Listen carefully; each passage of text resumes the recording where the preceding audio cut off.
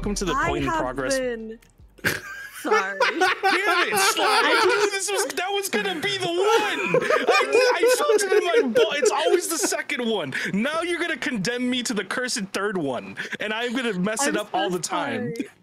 I was just gonna say the Canadians have conditioned me into now saying it wrong, and so like whenever I say like process or progress or whatever. Oh yeah, process you don't do the, and progress both. You emphasize the O. Me up with the process. O.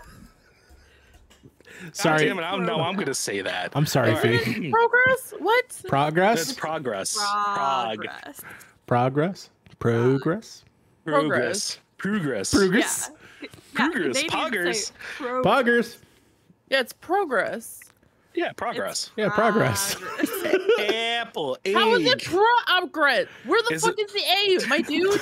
Progress. What's wrong with all of you? Progress. Is it egg or is it progress A? has been made. Is it What egg the or is fuck it are A? you talking about? Where is the A? We're back, baby. We're back. We're back. I like to eat apples and bananas. Oh my god! You just unlocked something in my mind. Oh my god! All right, hold on. Let me say this intro here really quick because Uber's also messaging me saying that my food's never gonna get here and I should just jump off a bridge.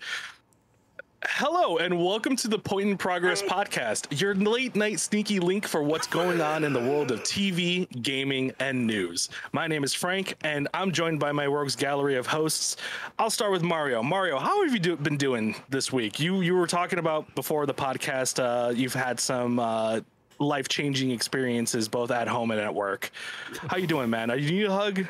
Yeah, oh, fuck yeah, dude. No, I want one of those hugs. Like you see those like little memes where it's like the couples like laying on top of each other, like watching anime or something. I need that. That's what I need. Wherever that is, I need that. Hug. That's not a hug, my friend. No, that's a cuddle. I need a cuddle. That's a cuddle. That is post-sex like cigarette in the mouth cuddle. Yo, you want to watch Naruto? Let's go. I'm good. Mario is also joined by our other co-host here, Sly. Sly, how are you doing today? How have you been? I haven't seen you in like 4 weeks. Well, last week I was sick as fuck, so that was fun.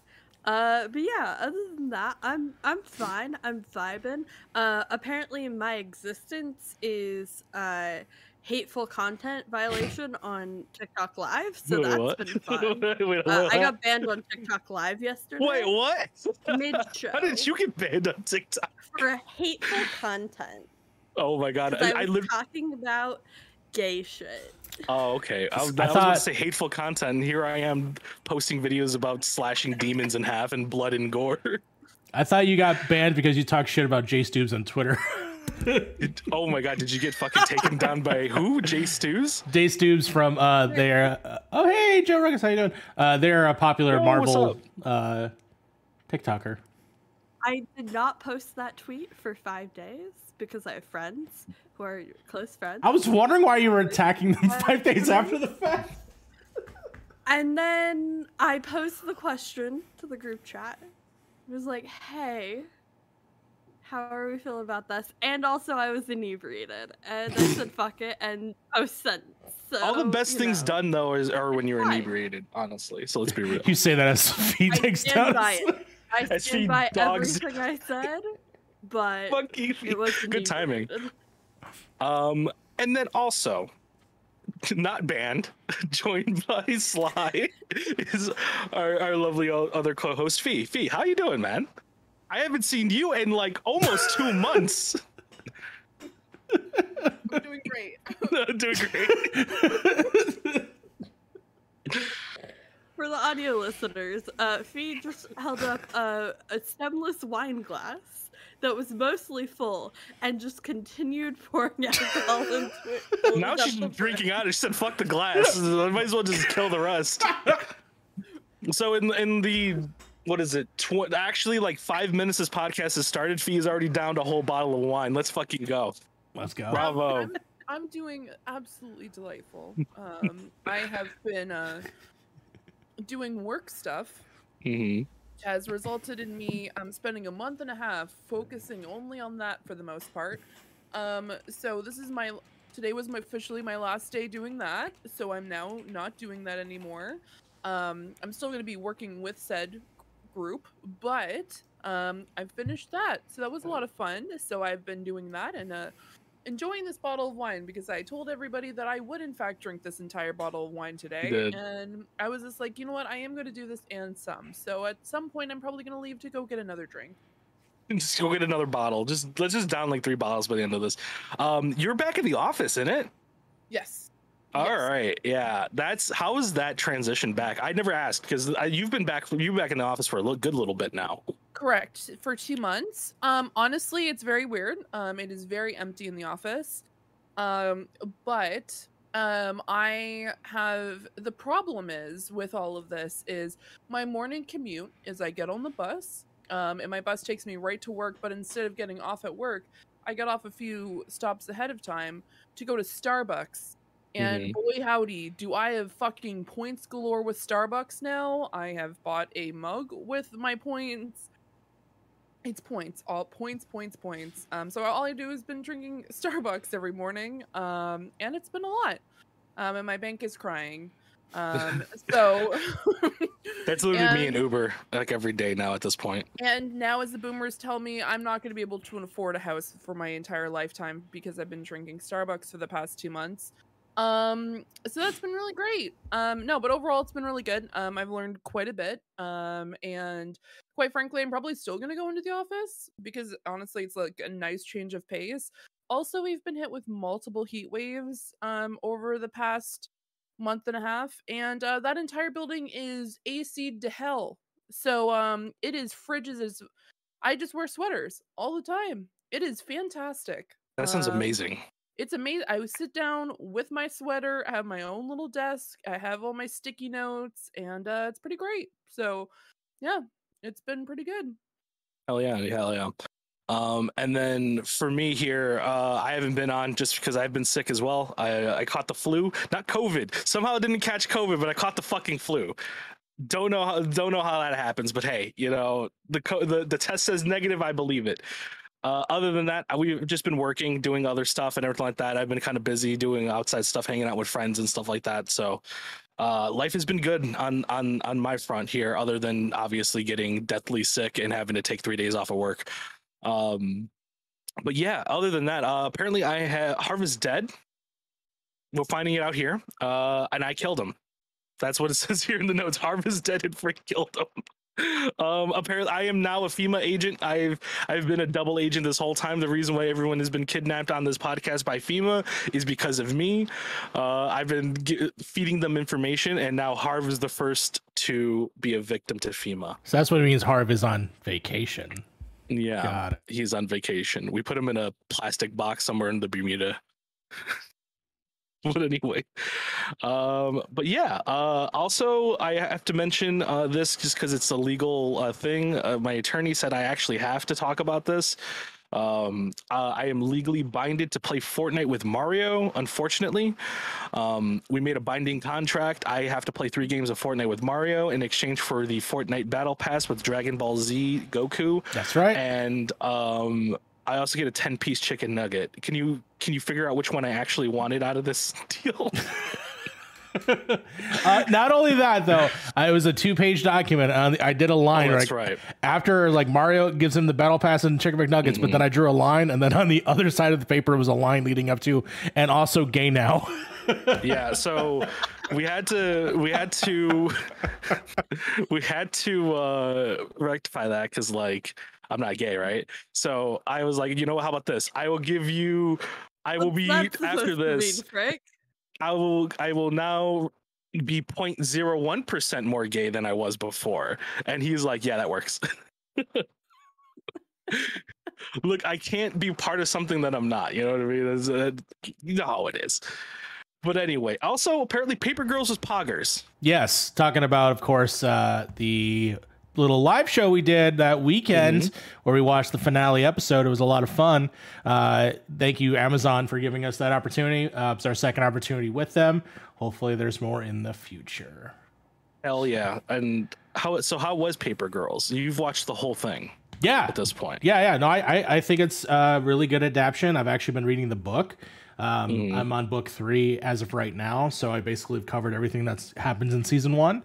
I think the show is actually better in a lot of ways. It is a lot lower budget. Clearly, there's things that they're just not going to probably do, but I think what they did best was to focus on the characters themselves. Oh my God, Harv is alive! He's in the he's in the chat. Oh no! Oh, this is a female account. Yeah, it's not Harv. Oh no. We got the account. We had to torture him a little bit for the password. We did. Surprisingly pretty easy. We just smacked him around a little bit. He was like, oh, okay, fine, here's the password. So this is my female agent, Clyde. He's a good guy. He's also Canadian. He's from Saskatchewan. So yeah, shout out to Clyde. I just want to know how you somehow hacked into his Twitch account and made him say that. That's incredible. No, we're not hacked. No, he gave us the password.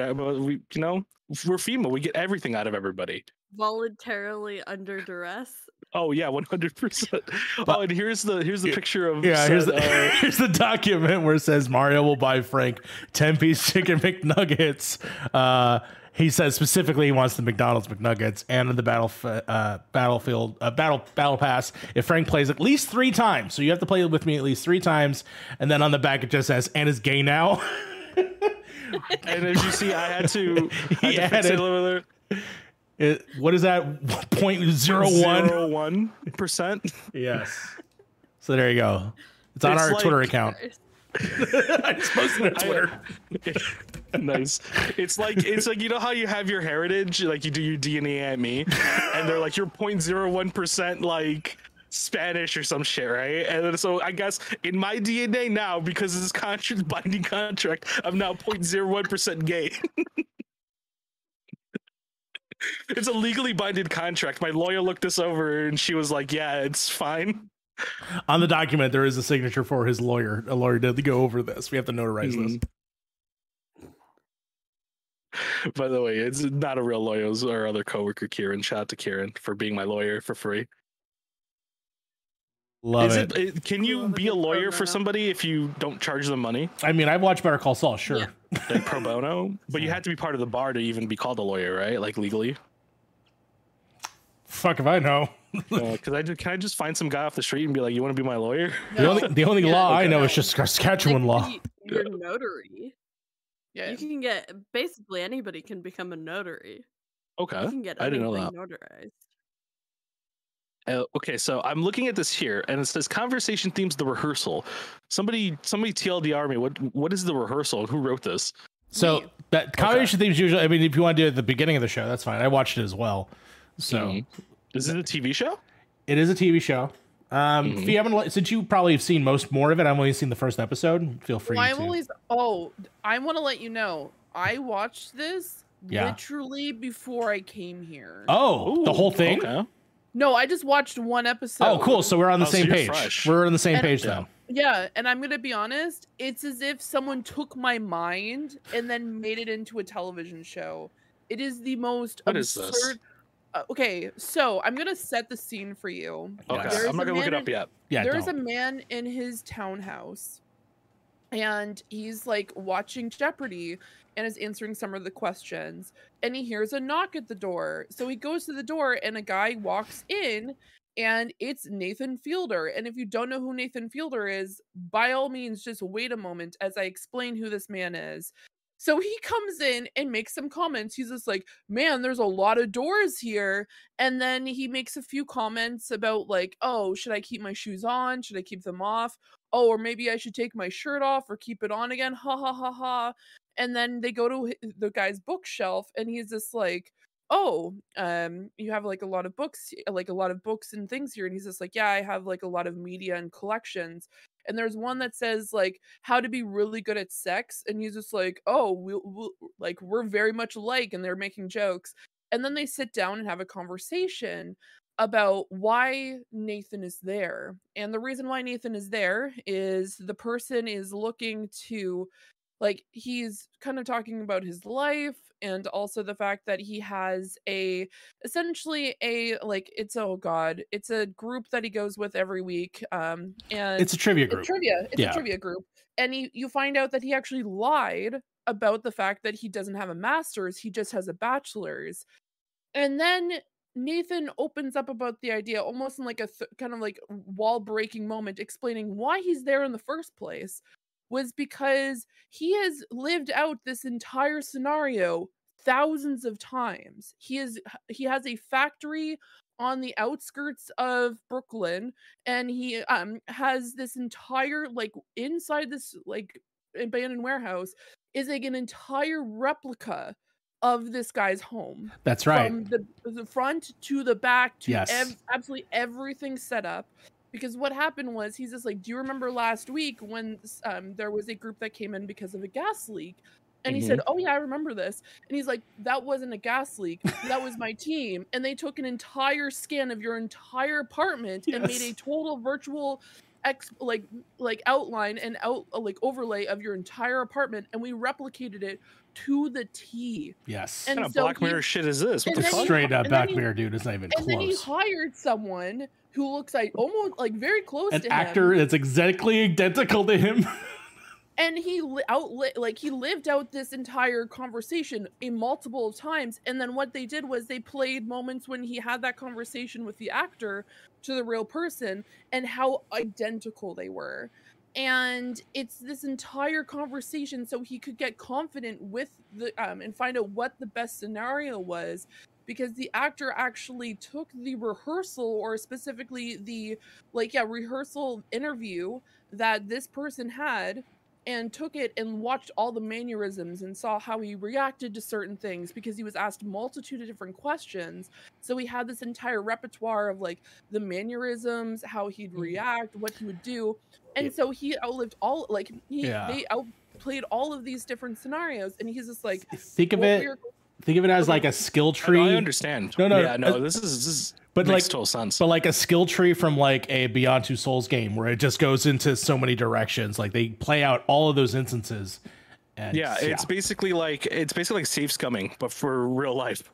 So it's just like, hey, let me try this dialogue option. Oh, it didn't work. Let me reload my save and try again. Oh, this one now gets me farther. Okay, let me try this dialogue branch or something like that. That makes total sense. It's fucking creepy as shit. That's some you stuff right there. But oh yeah, I get it. It gets crazier. It gets crazier. So what happened in this episode was he's just like, how would you feel if we reenacted or specifically played out the scenario that you would have with your friend, who specifically he was concerned about, because he's just like, she's going to get upset when I explain the fact I don't have a master's. And Nathan's just like, I don't really understand why she would be upset, but how about we replicate that entire moment? And he's just like, it took a little bit of convincing. I'm not going to go into explaining how that happens, because you need to watch to find out how he convinces them. And he's just like, there is a trivia night. I can get her to come to this trivia night with me. And so they're like, okay, where's the location? They take this entire warehouse and they replicate the entirety of the bar. entire bar. Even like the way like the photo is crooked, they got the same photo and they made it crooked. Yeah, there's a full working bar. Yes, they have live taps. Everything is there, and he's just like, how to the moment. He's just like, okay, so I have this computer that has and we're gonna be running these programs and scenarios, and so there's an entire flow chart of what would happen. Yes, in any scenario, including to the moment where he's just like, he's about to tell her that he has he only has a bachelor's degree, but then the bartender comes over and asks if you want to drink, and he's just like, okay, so if you're about to tell her, you need to make sure you're not finished your drink, so the bartender doesn't come over to interrupt you. Yes, because if you have half of your drink, so you have to take mini sips before you do this.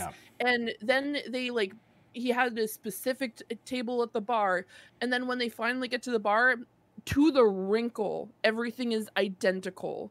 It is absolutely terrifying. And I'm like, this is literally what happens in my brain, because I think of almost every scenario that could happen. I'm like, okay, from best to worst scenario, what's going to happen? And then it's just like, you play it out in your head. And I'm like, oh my God, this is horrendous. And I was sitting beside Lucas and he's laughing, because he's just like, this must be what happens in your brain and constantly. And I'm like, yes, absolutely. And they were just talking about the fact that it's just so many different things that were being pointed out, and I'm like, I don't like this. One of my favorite parts in it was, I think at one point during the real scenario, a couple was sitting in the chair in which they were supposed to sit in and I think they actually had a version of that in the rehearsal of what to say in order to get them to move. And it was like, they planned everything, literally anything wrong that could possibly happen. They found a way to still pull it through. And there's a moment where you're like, is this person going to go through what they're here for and totally blow this whole thing? And honestly, it was riveting the entire way through. So it's wild, and this is only episode 1. Well, there's gonna be more scenarios, more rehearsals. It makes sense though, because like when Fee said it the first time, like with the warehouse and everything like that with the person, I was thinking the same thing. It was just like, if you were somebody who had the capacity to do something like that, would you do something like that, right? Like, wouldn't you want to be prepared for almost every scenario? Wouldn't you want your experience to be the perfect experience? Like when we play, like we're all gamers here. We've all played games like Mass Effect and Dragon Age, Fallout, all these things that are very story driven but have choices, right? And we've all done it where we've looked up like what is the best choice to get the best ending. And in a way, the rehearsal is the best ending for your personal life, right? Like, how do you get the best ending out of all the scenarios you constantly do? Because as humans, we're gonna fuck up. We're gonna say some dumb shit at some point, right? So that I think that's kind of cool. I would love to. I can kind of see it in my head the way you're describing it. I would love to see it on screen, just to kind of see like how that compares. But that sounds like a really cool show. It's a fucking weird show. And if you've never seen Nathan Fielder's stuff before, I think it was Let Fielder for You, I think is the name of the show. One of my favorite ones was what was it? It was where he tried to do, or like you get free gas, but you have to just mail in a rebate, but you couldn't mail just in a normal mailbox. You had to find a mountain like that was not far, and then buses of people would drive to it, and it was sort of like a last man standing kind of thing, and it was just hilarious. That and the kids, him getting arrested because he had a robot that would rip his pants off if he didn't like undo his caps. That was so funny. I also posted a photo in our general chat. Just I'm looking at it right now. So that's okay. As a heads up, the second photo that's in that like in there is what the inside of the bar looks like. This is the actual bar from Yelp. Ooh, yeah, there you go. So, okay, I see what you mean. Yeah, that's kind of cool. There is a little bit like difference. There's just a slight difference, but other than that, it's perfect. They're from different times. There's to the point where in that moment when they were going to the bar, he's just like, turn around and look up. There is a smiley face balloon that's exactly in the same position as it is at the bar. And so like where he was sitting, you could technically just like look up and see the smiley face balloon in either scenario, whether he was in the fake bar or the real bar. And it's just like to the T, because I know like some people like they'll like at least I'm only speaking from my experience, where you're just thinking of like, okay, this is what I'm currently like, if like in this like section like right here. So like let's say I'm sitting in here in this room, I'm thinking like, okay, how are different scenarios going to play out? Or if I'm at work, I'm like, okay, I know that my sticky notes were like in this specific section, or like the way that it was turned, and like when this specific thing happened, I know that the room looked like this. And it's just wild that it's like, and the person that he was helping called him Willy Wonka. Yeah. And I love the fact at the end they actually played Pure Imagination. Song. Yeah. I'm like, oh my God, so good. So I'm very excited to watch more. It was just very, I've never seen Black Mirror before. Like I've never watched a series. Oh shit! You'd love it. But this isn't like, when I say like this isn't Black Mirror shit. This wouldn't be like this. This wouldn't be the entirety of it. Yeah. This would be like an episode of Black Mirror. Yes. Oh no, for sure. Yeah. Like I understand, but I would, even though I have never watched it before, I would definitely compare this to a Black Mirror episode because of just the nuance and like explanation I've received about that show. But it was so weird. It was wild. Would highly recommend it. And even at the end, I'm not going to say what happens, but there's a specific point, and Mario knows what happens. I would highly recommend to watch the episode, because there's just a moment where he has to think about it and think about like, essentially it's like playing like an Until Dawn game where you have to think about the path. Like, if I say this, it's going to cause this specific reaction. So would highly recommend it. I'm gonna watch more, and then we can come back and talk about it next week. Yeah, it also kind of reminds me of those. Have you ever seen those military like scenario kind of things that they create? Like they'll create like a fake New York to replicate if like Russians were to attack or something like that. And it's like this is the same kind of thing. It's like let's create a fake thing with a fake scenario and see how this plays out so that you're ready for it when it comes to the day. I like the premise. I think it's kind of cool. It's definitely, I want to say it's been like it's 100% written by somebody who's played a game like Mass Effect and all those other ones, but it could, it could be anything, right? Yeah, they just got approved for season 2, so they're going to continue doing more of this. It's available on HBO Max in the States, which... yeah. Oh, I was just going to say, for Canadians, it is available on Crave. So if you have Crave, it's available there. Yeah. Awesome. So we're going to move into what we've been playing. I'm going to start with Fee. Fee, what have you been playing? So I've been playing 3 things. I'm gonna keep the first one that I have listed for last. First is I've been playing PlateUp. It is a roguelike cooking game, which if you're like, Fiona, that doesn't make any sense. What is a roguelike cooking game? So if you're familiar with like Overcooked, the premise of the story is you are cooks, or how many cooks are joined, and you get to select a specific food that you sell, as well as the format or the layout of your restaurant. And each time you go complete a level, you get more items. You can level up specific items to be able to get better versions of it. For example, okay, I got a dishwasher. If I put it in the file cabinet to upgrade, I could then get essentially like a power washer, and then the next time if I want to do it again, I could level it up and then get an actual dishwasher. And if you get one specific order incorrect, the game ends, and then you have to start from the beginning. And so it is a start to finish. It is a lot of fun. Would highly recommend it. I will admit, since I have been essentially adulting for the past 2 months, my gaming experience, especially when we've tried to play this, is I can play a few rounds and then I will start falling asleep while playing it.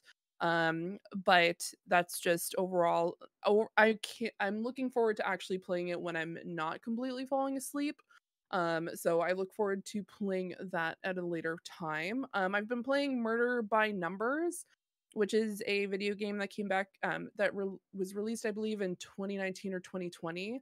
And the entire premise is there's murders that happen, and you have to solve it with your pal. What's happening, Mario? I was fixing your camera. Oh, yeah, just making you more in focus. Oh, yeah. Okay, you're welcome. That makes sense. I appreciate that. Yeah, I wanted the skull in the background too.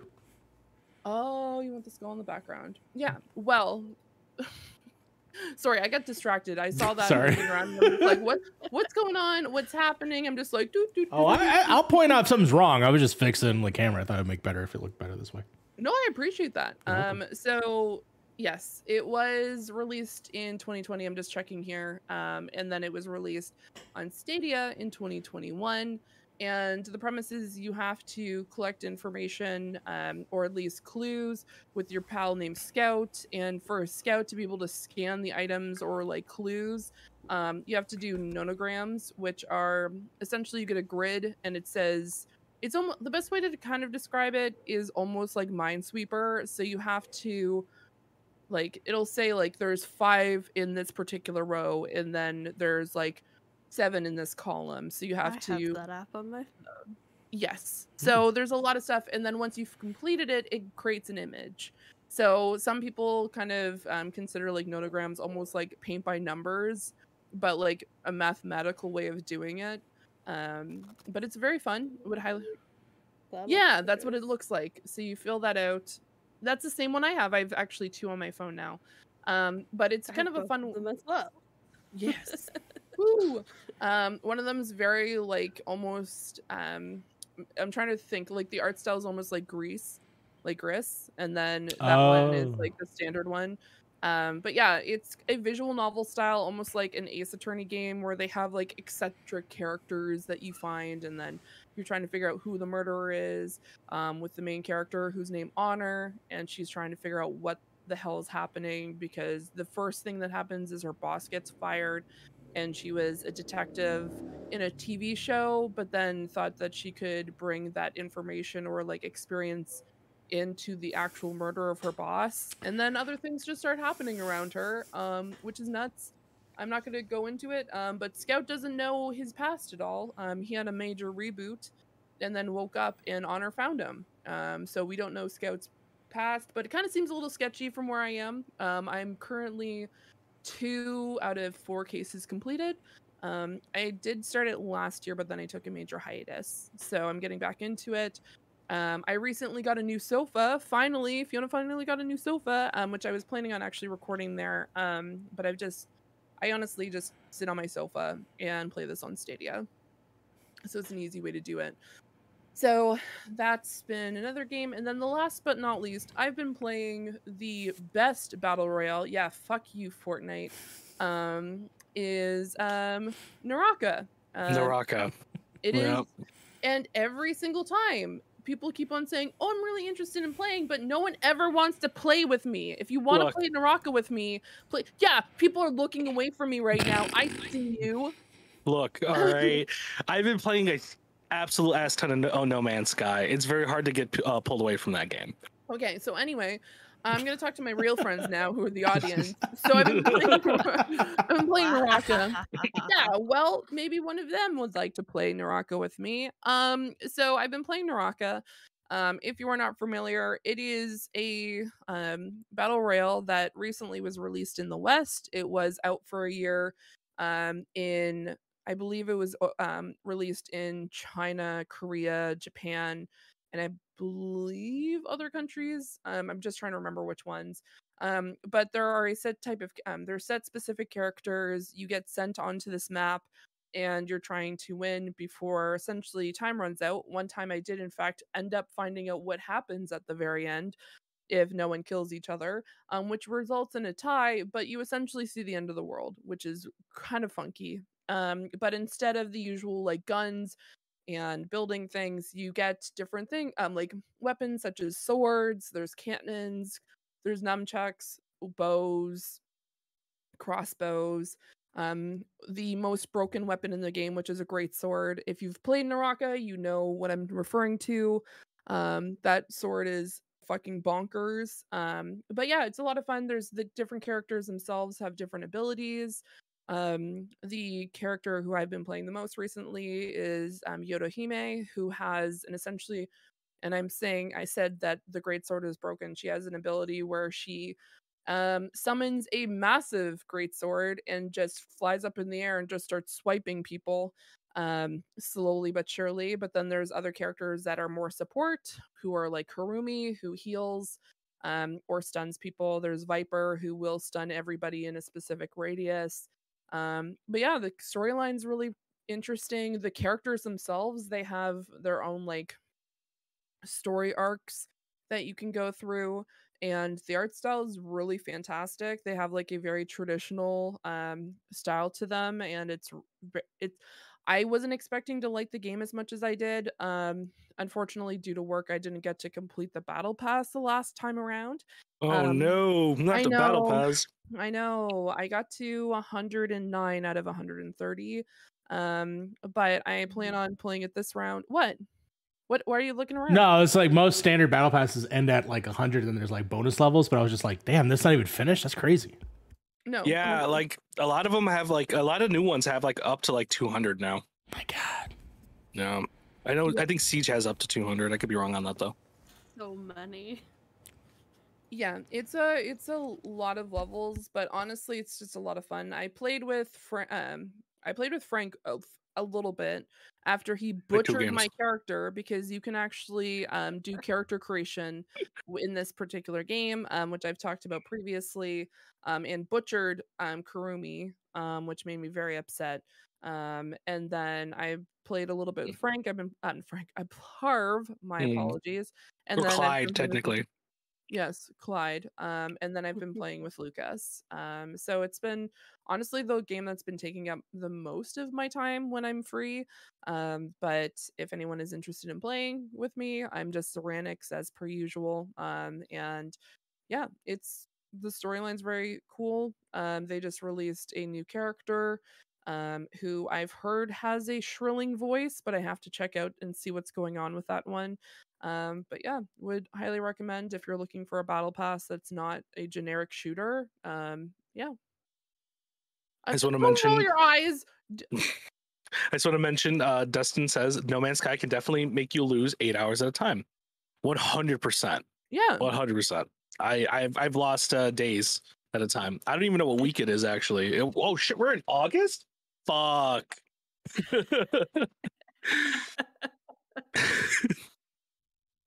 That got me. Speaking of generic shooters, Mario, what have you been playing this week? I have been playing. Of course, I still been playing Fortnite. I've actually completed the battle pass for the season, so I have Darth Vader.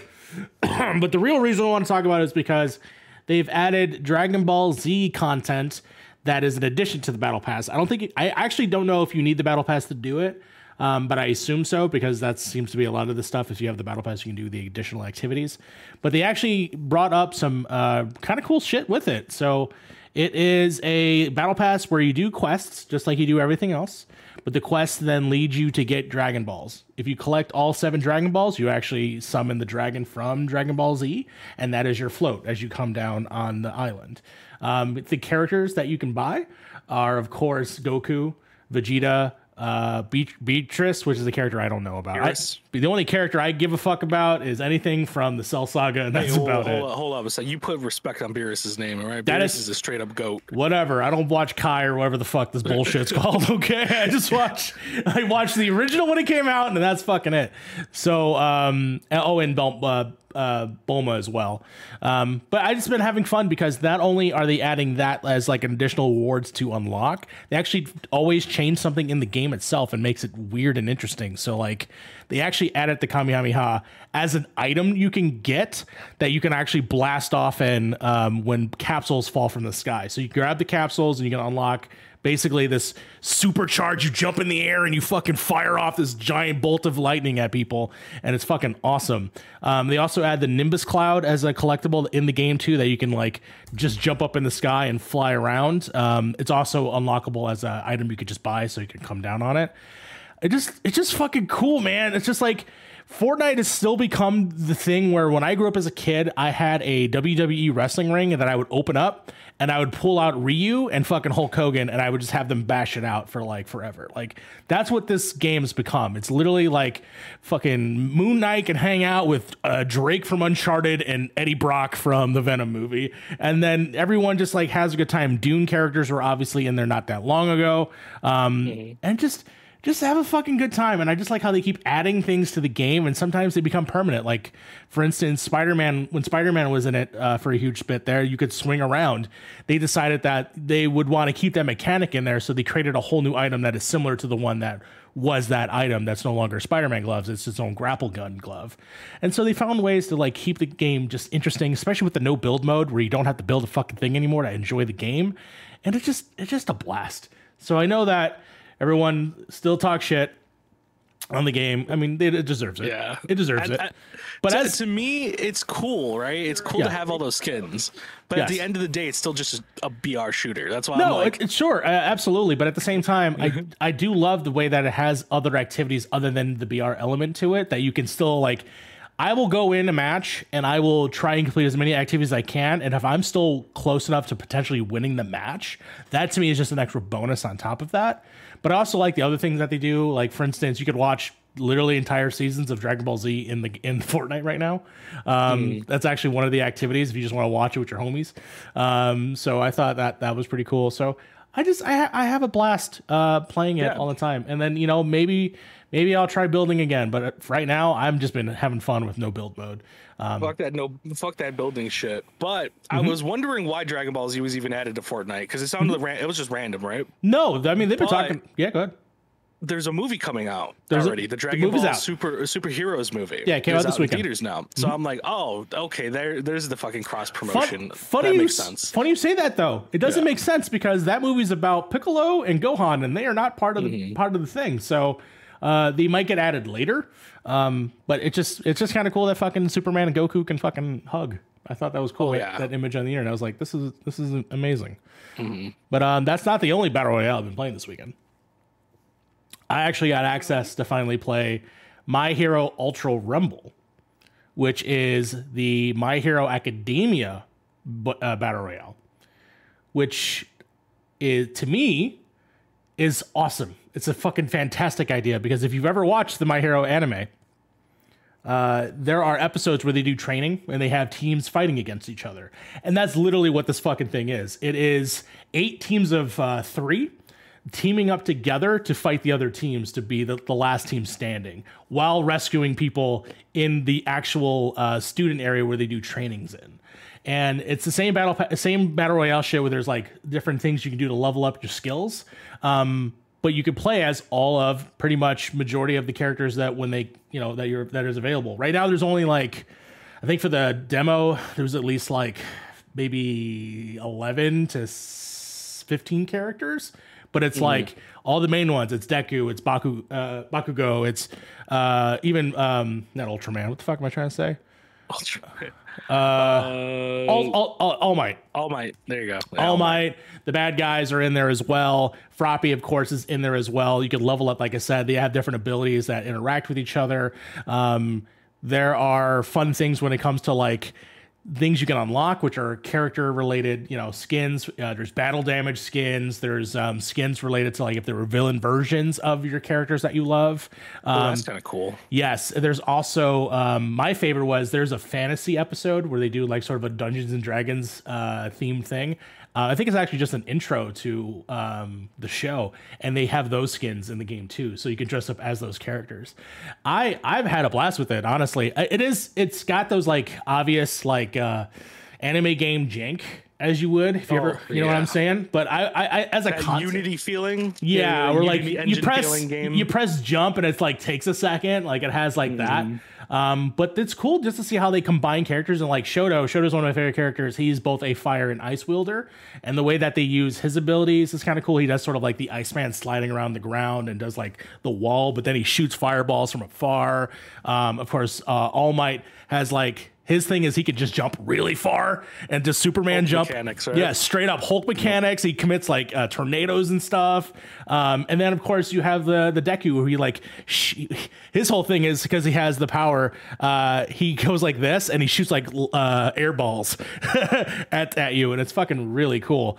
But yeah, I've been having fun. It's only like a 2-night demo, so I only got to play for like really one night. I'm excited for it when it comes out. It's going to be free to play. I can't wait till they add more characters, because there are other characters that I would love to see in the game as well, except for the grape fucking guy. Fuck that guy.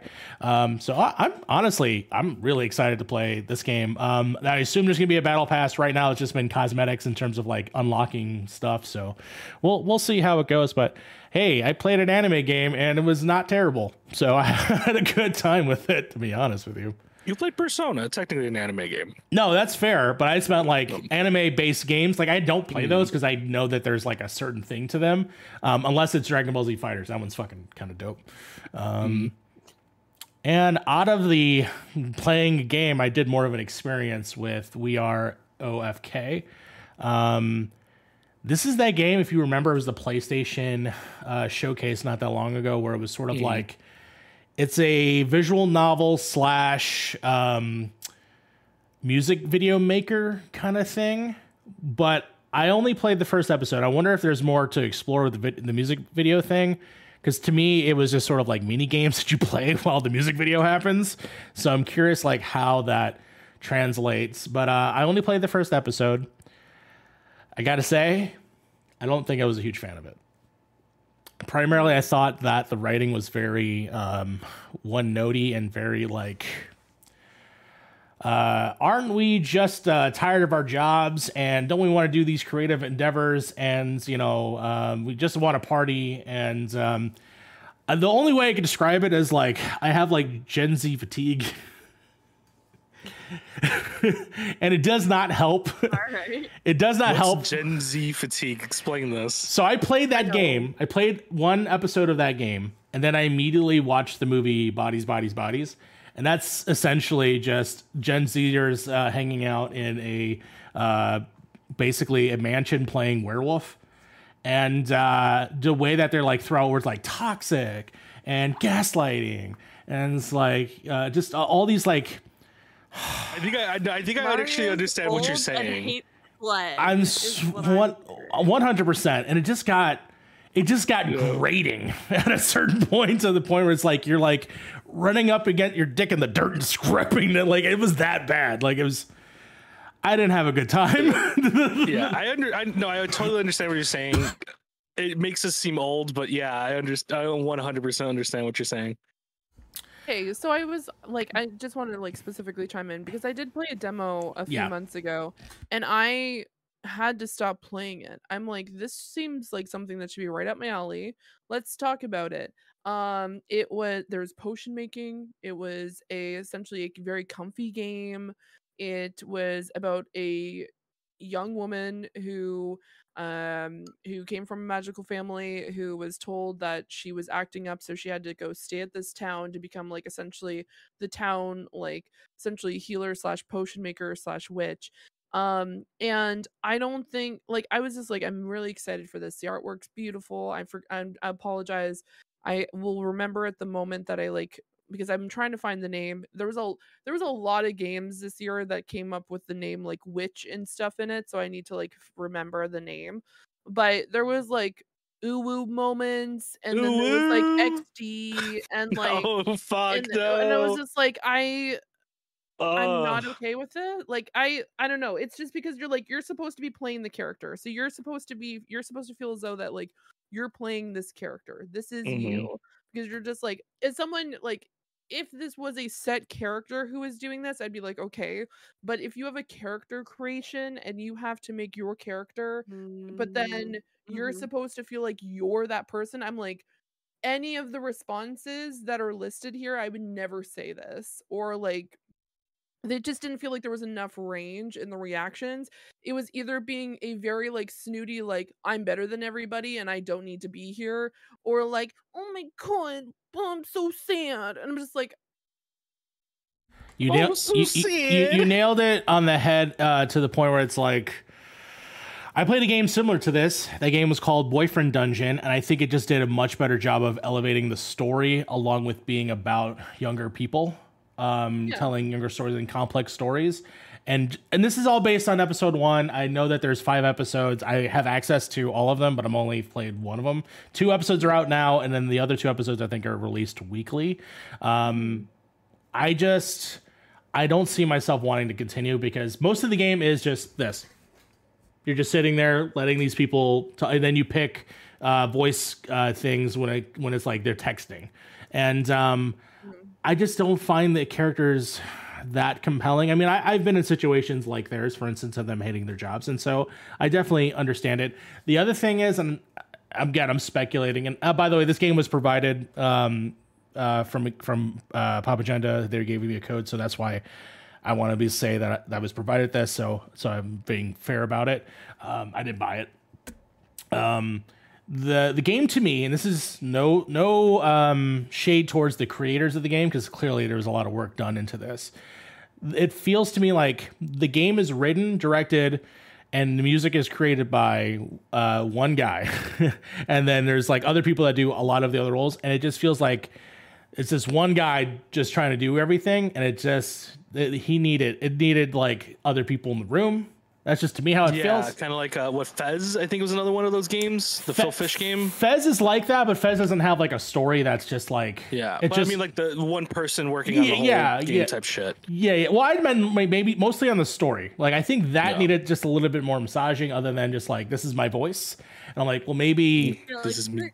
Maybe we need to work something. Be right back. That's fine. Solo dev type games. Yeah. When you're telling complex stories, you benefit so much from having multiple perspectives in the room. Yeah, I just feel like this game very much was like Twitter to the game, where like, you know, it just felt like all those things you see just all packaged in a 50-minute episode that I was playing or experiencing, is really the way that you should say it.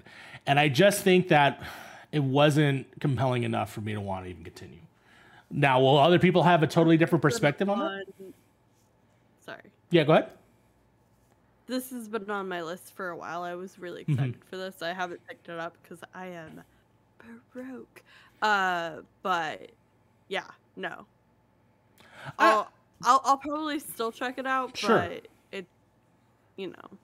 Yeah, no, absolutely. I'll see if there's a way that maybe we can share Steam account. You maybe check it out that way. Yeah, you can do the family share thing like we do. Yeah, we could probably see if that works out. If it works on Mac or whatever. But either way, I'm not saying no one should not play this game. I just think that it's just not for me specifically. And I did listen to the Kind of Funny Games cast kind of talk about it, and there's similar feelings there. So I feel like I'm not necessarily alone, which made me feel good. But at the same time, there are gonna be people that love this fucking thing, and I'm all here for that personally. Yeah. Well, I just want to say, Mario, I really appreciate your opinion on it and you being very upfront about it, because I know you were very excited about this game. I know Sly's very excited to play this game as well.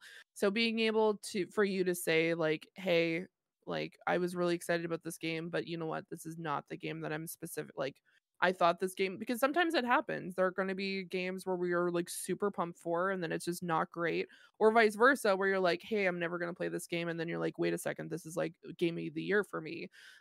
So being able to be like upfront and forefront about it and saying like, hey, this is just not the game for me. Like, I appreciate that, rather than you being like, oh, it's a really great game, and then we all played and we're like, Mario, and you're just like, yeah, it's definitely my game, and I'm just like, oh, yeah, because okay. yeah, because even like if, again, like I said, I got the code through via Pop Agenda. I do want to at least be like honest about it. It's like, you know what, I gave it an honest shot. I played through the first episode, which is a commitment. It's a 55-minute commitment. I do like that it does tell you how long each episodes are, so you can kind of.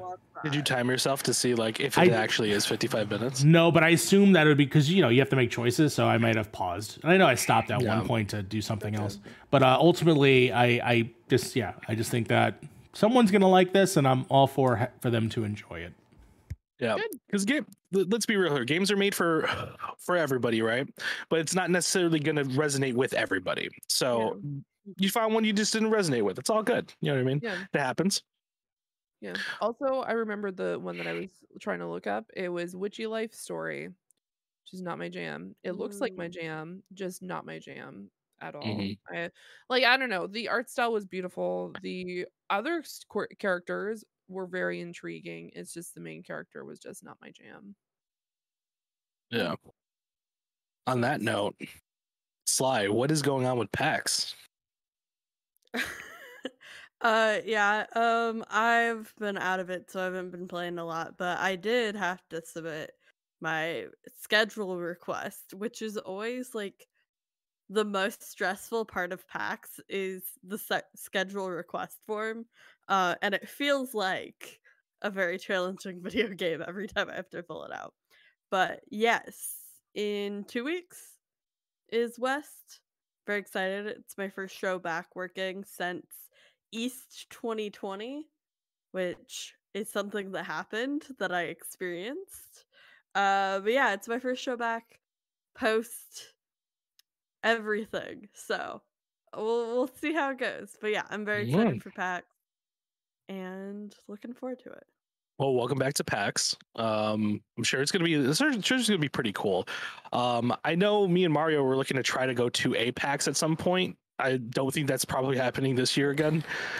Just because it's just hard. It's hard to get the time. It's hard to get the money. It's hard to get the scheduling kind of down for everything, right? Especially since we got to go to Riot Fest for sure. Would East be the closest show for you? It would technically be the closest. We just have to schedule it out that way. I really wanted to go to West, but I inherited an apartment, so now I just absolutely can't go. No. So I have to figure that out. Yeah, well, more than likely next year for sure. We'll probably go to PAX now that we can probably figure it out. If I have to pay for Mario's ticket, I probably will, but we're gonna go to a PAX next year. It's gonna happen. We're gonna try and get passes through media. I'm gonna try our best, but we have to. We're gonna try our goddamn damnedest. If you're media out there, if you're one of the people watching us right now, please send me your email. I will send us to PAX. I'll talk to FEMA. We'll create like a little sponsorship here. FEMA, can you sponsor us at PAX?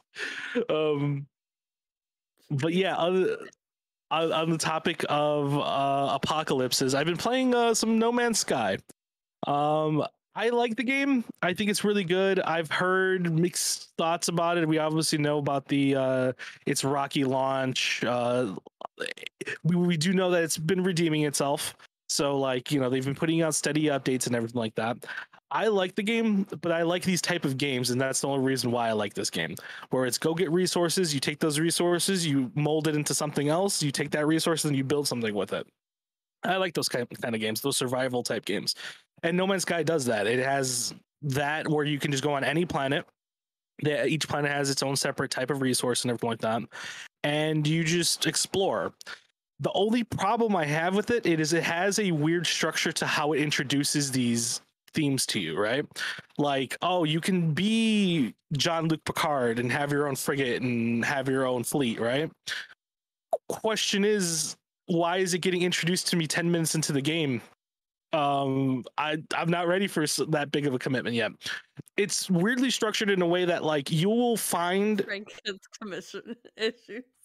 I have terrible commitment issues, but like you'll find like stuff that is obviously a whole expansion, thinking that this is the natural progression of the game, and then finding out by the very end of it that, oh, I just completed a whole expansion.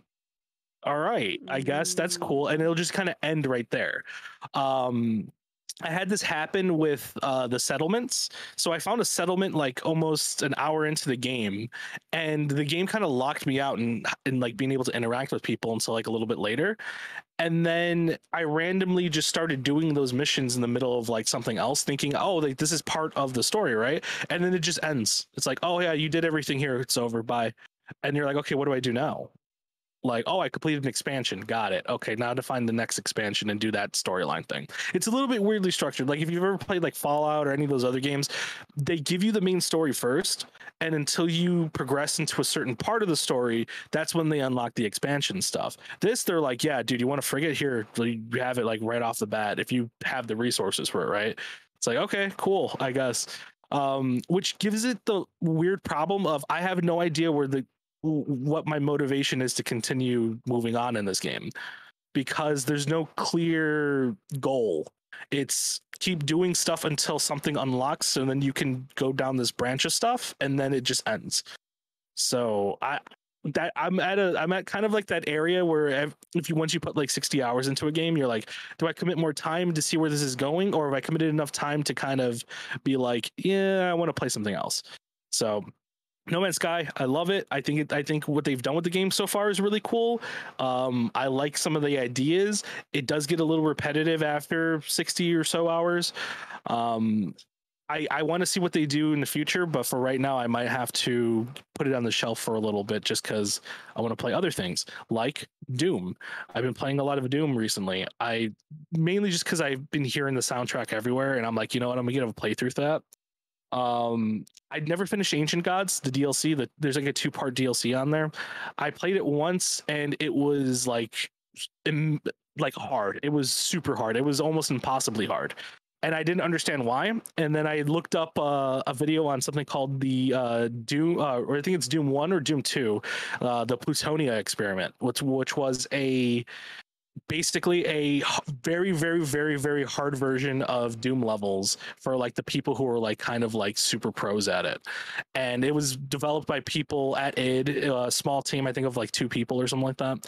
And it was just like, if you've ever seen like those old school Doom levels where they'll throw like 1,000 things on the map and then like you just have to like fight all of them and that's the goal, just to win. That's basically what Plutonia like started. And I never understood why Ancient Gods was so hard right off the bat, and now I know. It's kind of just Doom Eternal's version of Plutonia. So I was like, all right, cool. I'm going to try to play it. I played it, got my ass absolutely destroyed. So I was like, you know what? I'm going to have to restart from the beginning and get good again. And that's exactly what I did. I'm halfway through the game right now. I'm getting back to like how you're supposed to play the game. It is a little confusing at first, but once you get it, like once you get how Doom is meant to be played, you're like, oh, okay, everything just kind of clicks and everything gets a lot easier. Either though it is insanely impossible. And I've posted some TikToks. Mario's seen the Doom one. It is a hectic game, but I love it. It's fun. I'm gonna go through that and just play through it, and then eventually, hopefully, get to Ancient Gods and finally see what the hell that was all about. And then my last game that I've played was a little bit of a boomer shooter. I've been playing this game called Blood. So in my research of Doom, like all the history of Doom, and id and all that stuff, I've been a name came across a bunch of times. You have Shadow Warrior, you got Duke Nukem, and then you got Blood. And I've never played Blood. And Blood has kind of been the inspiration for a lot of other kind of like these kind of FPS horror shooter games, because it's basically a horror shooter. You play as a guy named Caleb, who is a Western gunslinger, who is a disciple of a demon called Chernobog, if I remember correctly. I'm saying this on top of my head. I barely remember the story, but him and his disciple, Chernobog decides his disciples are going to like betray him or some shit. And one of his disciples is Caleb's wife. She gets fucking taken by a gargoyle. He gets put into a grave, and every other person in Chernobog's fleet is killed. The game starts with you waking up, of course, with a Evil Dead reference. the old classic, if you remember Evil Ash. When he comes out of the grave, he goes, "I live again." And then that's literally how Blood starts. And then it's just references from like Army of Darkness, The Crow, and a bunch of other horror movies and stuff like that. But it is a shooter. It is a fast-paced shooter, actually. So Caleb is a gunslinger, so he does stuff like, he moves quick. He has a flare gun that he shoots zombies with. So if you shoot a zombie with a flare gun, eventually they catch fire. Same thing for the cultists. And, the double barrel shotgun, he's got TNT, he's got a napalm launcher. This game is supposed to be like kind of ridiculous, but also omega levels of hard. If you've ever played Doom, it's doable. Doom on like every difficulty is super doable. This game, I had to crank it down a little bit because I was not having a good time. I was like, this 1998 shooter is kicking my ass, and I'm actually getting mad. So I kicked it down a little bit, and actually, the game's really fun. It's different in the way those other boomer shooters kind of did, where it was, hey, you're just kind of onslaughting these enemies. There's a little bit of strategy to how you encounter these enemies. You got to kind of think like, if I turn this corner, there's going to be people with guns and I will get shot. Can I live through that? Then you might have to crouch. You might have to throw a TNT across the corner. You might have to think a little bit outside the box. It's a really fun game in that respect, but it is insanely hard. Whoever developed this game is a masochist. It's absolutely insane. But I'm loving it so far. It is gory, it is bloody, it is horrific, and I'm only on episode 1. I think I'm about close to the end of it, and there's a little reference to this circus boy in the game. This is like the 1800s, by the way. This is really like, this is olden days, but there is a circus poster, and it says JoJo, the idiot circus boy, and I want that as a sticker for my water bottle, so I could just say JoJo, the idiot circus boy. But yeah, other than that, that's really all I've been playing. It's been more of like I told Mario over some sushi, I wanted to play games more in route of what I started with, just because like gaming recently has just been so stagnant and fucking boring. I think everything is just kind of samey.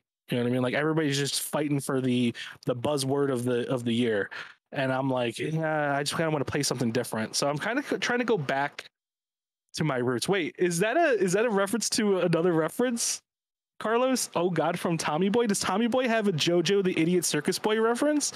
If so, please send that to me. That's hilarious. I think he does. Fuck, I'm gonna find it. But anyway, I was gonna push it over to Mario for this next one. Mario's gonna go ahead and find that. I found it. You found it, Tommy want wingy. Oh Got my it. God, I love it. It is a fucking Tommy Boy reference. But does Tommy Boy predate Blood, or is this post Blood? I mean, that's movies like from like '94, so I don't know. Like, yeah, so it could be a Blood reference. So I mean, it could be a Tommy Boy reference. I mean. Wild. Fee, I'm handing it off to you. You've been watching some B99. Is this show over? I'm Okay. rewatching it. Oh, okay. For people who don't know, it's Brooklyn Nine-Nine. Yeah, no, I just decided that I was gonna just rewatch a few of the shows that I really enjoy. I rewatched the entirety of Parks and Recreation, which makes me realize that once you cut away from me, I'm gonna go grab something because that I bought recently, which is related to Parks and Recreation. But no, I've been rewatching Brooklyn Nine-Nine, and it is a really funny show.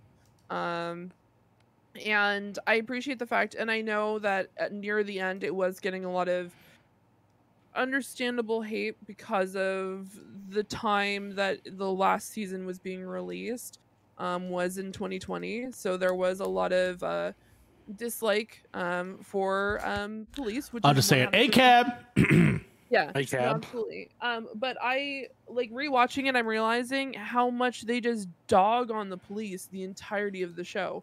The amount of like hate like it's not so much hate, it's just like the blatant like, okay, there's like one specific captain who is just like he's an like honestly he's an idiot, he doesn't know what he's doing, but he was just essentially he was there and they're like, wow, you did such a great job, wow, oh, it's a white man, oh yay, he like stopped one person, oh yay, he's now a captain even though he wasn't actually part of the police academy, whoa. And then now that he like essentially did nothing, actually for some premise, there was an episode where he loses an entire massive bag of cocaine in a backpack because he left evidence on the floor. He's just like, oh yeah, I left it in essentially the precinct. It was just a backpack that had a bunch of cocaine in it, and I left it on the floor. And they all helped him find it, and then he gets promoted again. And they're just like, yeah, because of course he did that. But there's just a lot of very difficult episodes, especially the episode, if you're familiar, it's one where Terry is looking for one of his children's stuffed animals, and he gets stopped by another policeman, and they're just like, you're in the wrong neighborhood, you shouldn't be here. And he's just like, I live here.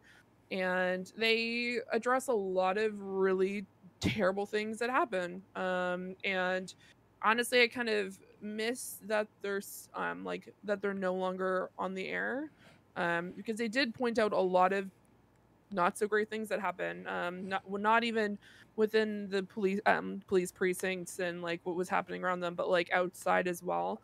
But a lot of it was internal issues. Like a lot of the time that they were struggling, it was internal, just power plays and just people who like are just terrible people, but they are in a place of power, so they get away with whatever the hell they want.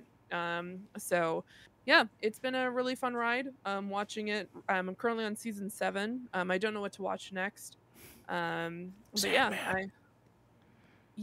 here's the thing, I'm debating if I want to read the comics first or if I want to listen, because I have the audiobooks for Sandman, because it actually once again Kat Dennings do the audiobook? One of them, she was a part of it because they had like 10 actors play out different characters. Yeah.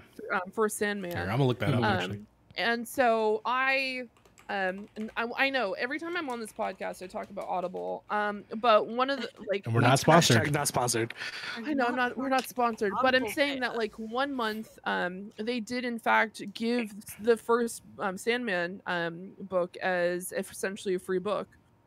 Each month that you're subscribed, you get like essentially like you get a free book, and I got Sandman, and I'm like, interesting. Like at the time I was very confused because it was just like a guy with like absolutely bonkers hair, and I'm like, I'm not familiar with the Sandman, but it's been in my like I want to listen, which now I'm realizing I've been flip-flopping between a few audiobooks, and I'm just like, I'm not really sure which one I want to like stick with until like from start to finish, because there are some audiobooks that I'm like, I only listen to this audiobook when I'm cleaning or if I'm doing stuff around my apartment, or like if I'm commuting I go take and read another or listen to another one, but now I'll listen to that one.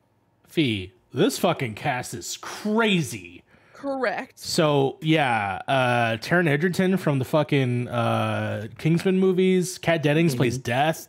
Riz Ahmed is the Corinthian. Taron Egerton plays John Constantine, which is fucking dope as hell. Awesome, dude. I already want to listen to this fucking now. David Tennant's in this. Some of these actors though are actually in the show, so it's fucking even cool. But yeah.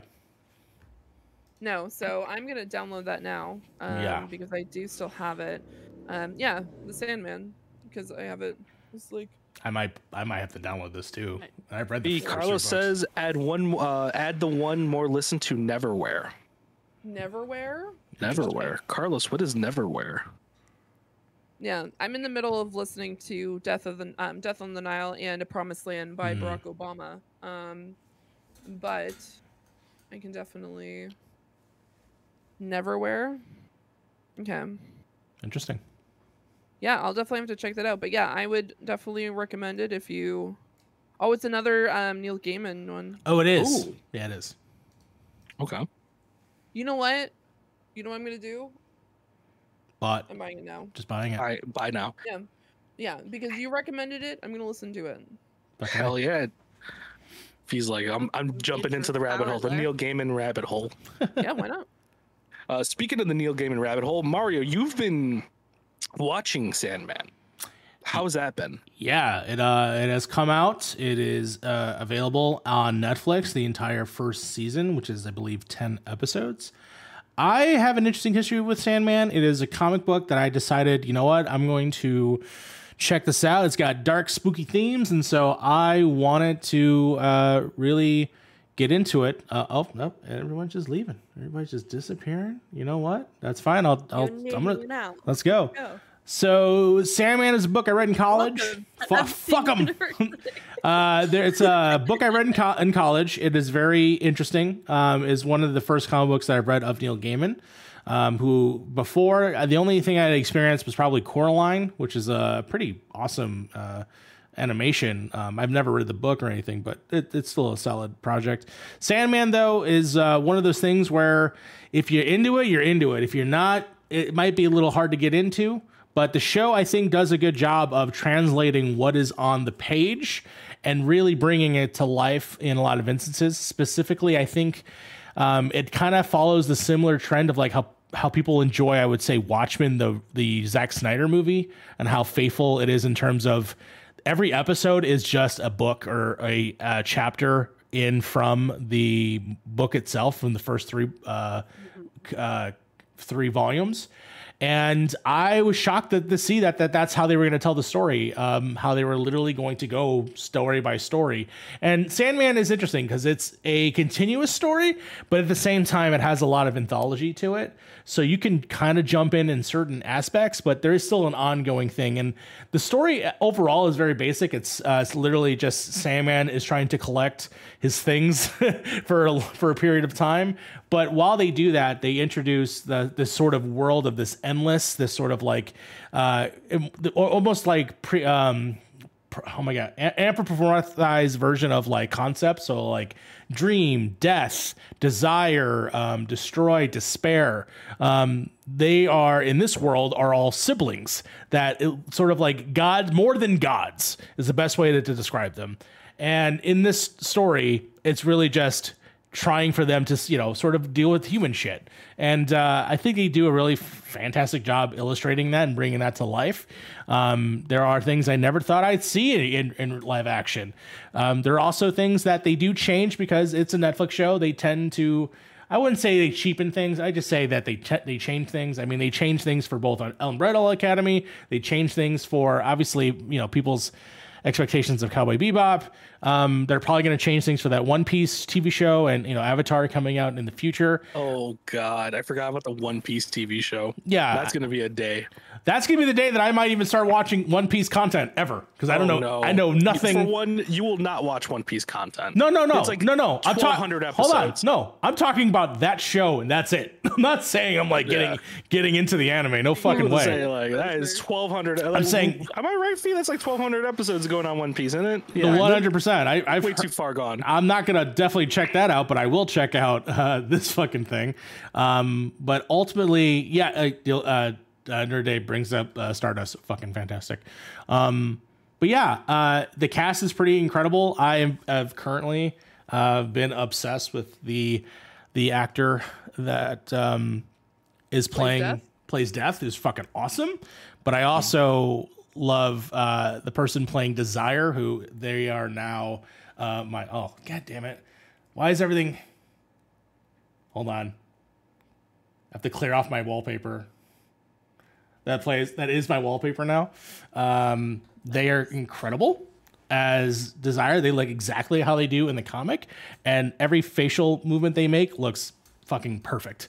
So definitely watch the show for them, even though they're only in like not that many episodes.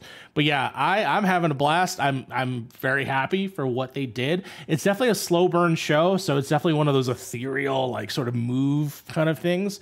And so it might take you a while to get into it, but once you are sort of locked into what the world is, I think you'll be interested to potentially continue more. And today I just found out they released 2 bonus episodes which are based on short stories. Part 2, isn't it? It's a part 1, part 2 based on stories that are from the book, of course. And the cast for that is stacked. The majority of that cast is actually from the audiobook. James McAvoy's in it.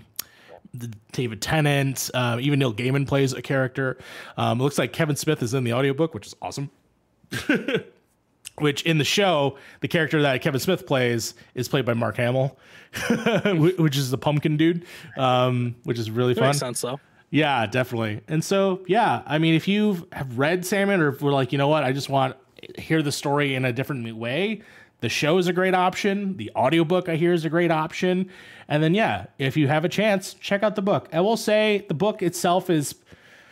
not that it's aged, I would just say that it's just in a very specific style that could be grating to the eye, depending on if you like the style. Because I know, I mean, it's wild. Technically, more on the level of horror, because it's very, very dark pages. There's a lot of splotchiness to it. Yeah, very like I have the book here on one of my shelves, but it is a very I think it looks cool, like it does look cool. The way mine's printed. Yes, like the pages look very vivid in a way that, like, even if it's black, a lot of black and a lot of brown, a lot of splotchiness, yes, it's still very defining. Yeah, that I agree with. There are definitely like some moments where in the show that they did like a side by side of him holding somebody, and like the book looks way better than the show. Like just because I was just like, you should have blacked them out a little bit more and not just made him a dude. Darkened him up. He's just like super bright in that scene. I've seen the picture of this. Yeah, he's just super bright. If I had a major criticism of the show, is that I do feel that a lot of times they make Dream look like just a dude, when I really wish they went full all out of like, I am this ethereal being, and like they do some great shots. Some of the shots are fucking awesome. But there's stuff where I'm like, you know, like black out his eyes, and I would think that would go a long way if they just did fun stuff like that. Like had 2 forms to him. Like this is his like walk around form, but like when he's in God mode, he looks maybe like the comic book version of that character. Yeah. Which, by the way, Frank, you probably know this. Obviously, you watch a show called Lucifer. The same character is in this show that canonically is. And it's cool as fuck.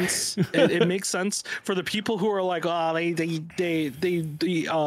gender swapped Lucifer. Lucifer says in the show that he was a female at some point. So yeah, like it does not fucking matter. And on top of that, like, okay, now that you brought that up, let's go and get into it. Yes, characters are not how they appear in the fucking book. Like, let's talk about Kirby Baptiste. Yeah, it doesn't fucking matter because they don't have race. They are not humans. They are anthropomorphized people. They can look whatever the fuck they want. So nobody's ruining your fucking childhood. At one point in the comic, Morpheus... transcend mortal genders and arbitrary race classifications. Exactly, because at one point in the comic, Morpheus... is in Africa because it's the beginning of time, and so he is describably fits the character of the people of that time. So he is a like canonically like African American character in that period. So yeah, it just, I don't know, they do a fun job of displaying that in the show. The other thing was like the Constantine thing. I know I had to explain to both my parents why they did that. Yeah, because my mom was like, I thought Constantine was Keanu Reeves, and my dad was like, I thought Constantine was a Cockney blonde-haired dude. No, I'm like, no. Okay, for one, they don't have the rights to that character. No. At the time they did, because he was a Vertigo character at the time. Yeah. So he could be part of that. He was. In Preludes and Nocturnes, he's like one of the first characters that shows up. That story, which I can't believe they fucking did, is in the show, and it's cool as fuck. Constantine's purely a ancestor, which makes sense. Yes, because they don't have the rights to John Constantine. They can't do John Constantine unless DC's like, okay, guys, you can do John Constantine for $1 bajillion because we're not doing shit with them anyway. Well, they actually. So that's the other thing is obviously we have the Matt Ryan one, which is on the CW. That show is basically fucking dead. But now there's another John Constantine show that's supposedly coming. We'll talk about that when we talk about our news stories because I have something to say about HBO Discovery. But yeah, so Joanna Constantine is this version of the character, but it makes sense because in the comic there is a Joanna Constantine that plays later in time. So they just basically pushed that version up to replace it, and it's still the same story. It's still like, you know, it makes sense. You know what I mean? Would I like to have John Constantine on the thing? Sure, but like, it suffices, right? Like, and we all know they can't get the rights, so we have to get what we got to get. And honestly, their version of Joanna Constantine is really kind of fucking cool. So I wouldn't mind there just being more versions of that character. Yeah, from what I heard, she just plays John Constantine. It's just John Constantine. That's all it is. No. So I'm like, as long as you play the character right, we're all good. And it's the same story from fucking that CW show, too. It's the same thing, same backstory. What's up, Fee? No, I was just going to say, for the people who are getting upset, like, one, like, it's just like what Maria said, it's a bunch of like doesn't like timeline wise or the way they look has nothing to do with it. No. Like it just makes zero sense. Like people getting upset about it just makes no sense overall. They're literally ethereal beings. They can look whatever the hell they want. Like very stupid. I almost went on a different rant, but I'm not going to, so I'm just gonna.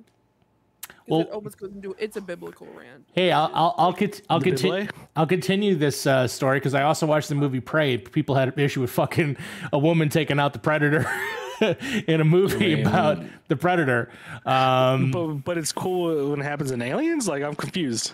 I know, right? Fucking Ripley from Aliens is like, oh yeah, I takes out hundreds of fucking aliens. But it's cool when it happens in Terminator. Like all the fucking movies, these probably fucking boomers are like super pissed off about like doing that.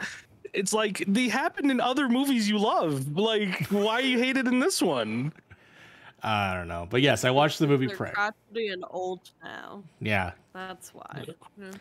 Not in my America. No woman killed predator. That's right. But Alien totally fine. Alan Ripley gets a pass. In my America. Yeah. Yeah.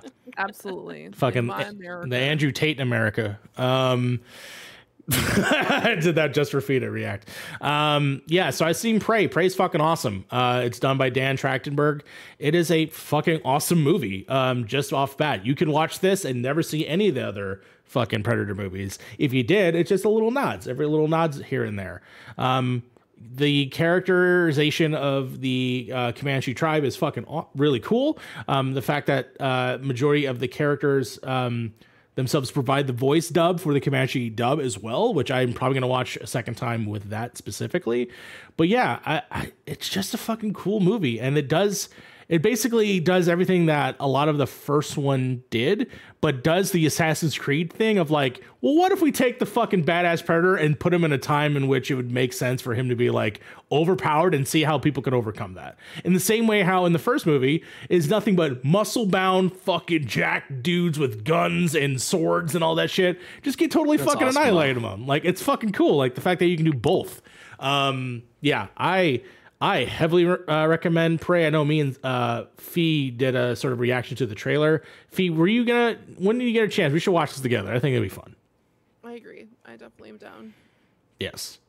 And then, of course, I watched Bodies, Bodies, but you already heard what I said about that. The movie is not good. So no, I'm definitely interested in this. Like everybody is really clamoring for Prey's like sequel to be like put in Japanese times with samurais and everything like that. Cool. And I am 300% down. That movie I am excited for. Yes. Like I'm not really all too into Predator. I'm not really even that much into Alien either. But like something about putting a futuristic Predator in like samurai Japan sounds fucking awesome. Yes, I think that would be so dope. Mm-hmm. But yeah. On that note, on speaking of dope things, Sly, what is Sue Bird's last home game? Well, because Harv's not here, I guess I have to hold down the fort on basketball fans for this podcast. But What's yeah, a basketball? I was going to talk about this week, but I was sick. So 2 weeks ago, was the last Seattle Storm home game of the season. Of course, this whole year has been Sue Bird's farewell tour, so it was her last home game in the Climate Pledge Arena. I got to go. We sat, so we were in the like Climate Pledge Arena. There's like 2 rows of courtside, and then the like first row of like the stadium seating. So we were in the first row of stadium seating. We were like 2 rows behind Megan Rapinoe, so that was really cool. They lost, which, you know, it was a good game, but still kind of sad that they lost. I got my final year sweatshirt on, but yeah, it was really cool. I'm a huge basketball fan, huge Sue Bird fan. Very sad to see her retiring, but you know, all our heroes got to retire eventually, man. Even Batman got to pass the mantle. it was really sad to see her go, but Diana Taurasi is still playing, and when she retires, when both of them are out of the field, I think that'll be a little harder. But we still got Diana Taurasi. A bunch of young kids are really cool, doing great things. But yeah. And then Carlos says on that, "Oh shit, that's cool that you got to go though." That is kind of cool that you did get to see that last one though. That you get to see a little bit of history there. And it's the first WNBA game I've gotten to go to in person. So my first game was her last game, and they're still playing. It's postseason, but yeah, really it's definitely a cool little conversation starter. Like my first WNBA game was Sue Bird's last game. Last home game. Last home game. Regular season home game. But yes. That is awesome. Speaking of first things, I've been hanging out with some friends and they have introduced me to the show called Killing Eve. I've only watched 3 episodes, so I don't really know too much what's going on, but basically it is a show about a assassin lady going around killing people, and she's like the best assassin. She's the Omega level assassin, but she's also getting there's a I guess MI6, MI7 something. Wait, what's going on here? You can't say it. What? Omega without me losing it. Omega? You just casually call somebody Omega and flow past that. Omega, like from Star Wars? The end? Like, the end level? Like the Omegaverse. Omegaverse? What is the Omegaverse? What is this? Oh my god. I'm not mentally prepared to explain. I'm looking it up. This is weird because I'm using it in its actual meaning, which is the end. Oh, the end all be all. Oh the god, alpha, the beginning and the end. Oh god. All right, here we go. Omegaverse, also known as ABO, an abbreviation for Alpha Beta Omega, is a subgenre of the speculative erotic fiction, and originally a subgenre of erotic /fiction. Great. Seriously? Yeah. Sly, grow up. Nobody here knows about that, Sly. But you just revealed yourself to the world that you were a Omegaverse reader. I am very public of my. I don't read ABO. Like that's like one of my like hard blocks. But no, I am very public about my enjoyment of fanfiction. I'm talking about fanfiction in a hot second. Like I'm in the universe. You can't be trying to shame me for my knowing. I'm using Omega in its actual form as well. Like the end. She's the end level assassin. Omega means something very different to me. Oh. Well, I guess she's the coolest. I don't know what to call her then. She's the best. She's the bestest assassin. Everybody loves her. They hire her to kill people for her, for them. But at the same time, you have an MI7 agent, not MI6. It's either MI8 or MI7. I don't remember because they don't use MI6. What the fuck? Agent who like pieces together that something's going on here because people are getting killed in very specific ways and it's all the same person. So then she starts to like piece together. She gets fired from her job because she looks into it, and then some lady says, hey, we're going to create a special team just for you to figure out what's going on in this world. That's as far as I'm my brain is going on the show, because there is other stuff on there. There's some killings and stuff like that happen a little bit later. But I'm, like I said, I'm only 3 episodes deep. I think the show's pretty cool. I like the way it's shot. It's that BBC way of shooting things. So if you've ever seen Sherlock Holmes or any of those other kind of BBC shows, it's shot in a very, very similar way. The action scenes are really good. The people get jacked up in the show when they get assassinated. Like, it isn't like the CW. Oh, I got a prick in my and I just fall down. No, people are just getting stabbed. People are getting shot up. There's some high level violence in this, which I wasn't expecting, especially from the BBC. But other than that, I haven't been watching much of anything else. I was watching Banshee. I finished watching that already. That show ends very weirdly. It's one of those shows you can tell that obviously didn't get renewed for a new season, so they kind of ditch the main story of the 4th season halfway through and say, fuck it, we have to have a goodbye for everybody. It's a very weird ending. It's not the greatest. It wasn't kind of worth it. I just really appreciate seeing this progression of Feed discovering who Neil Gaiman is. Yeah, Frank, while you were talking, there was the Omegaverse conversation that just happened, you discovering Killing Eve, and then in the chat room, it's Fee is losing her mind that Neil Gaiman has written a lot of shit that she may have consumed. Yeah, Neil Gaiman is a fucking goat in the writing field. Like, he's amazing. He's a really good writer. Yes. Also married to Amanda Palmer.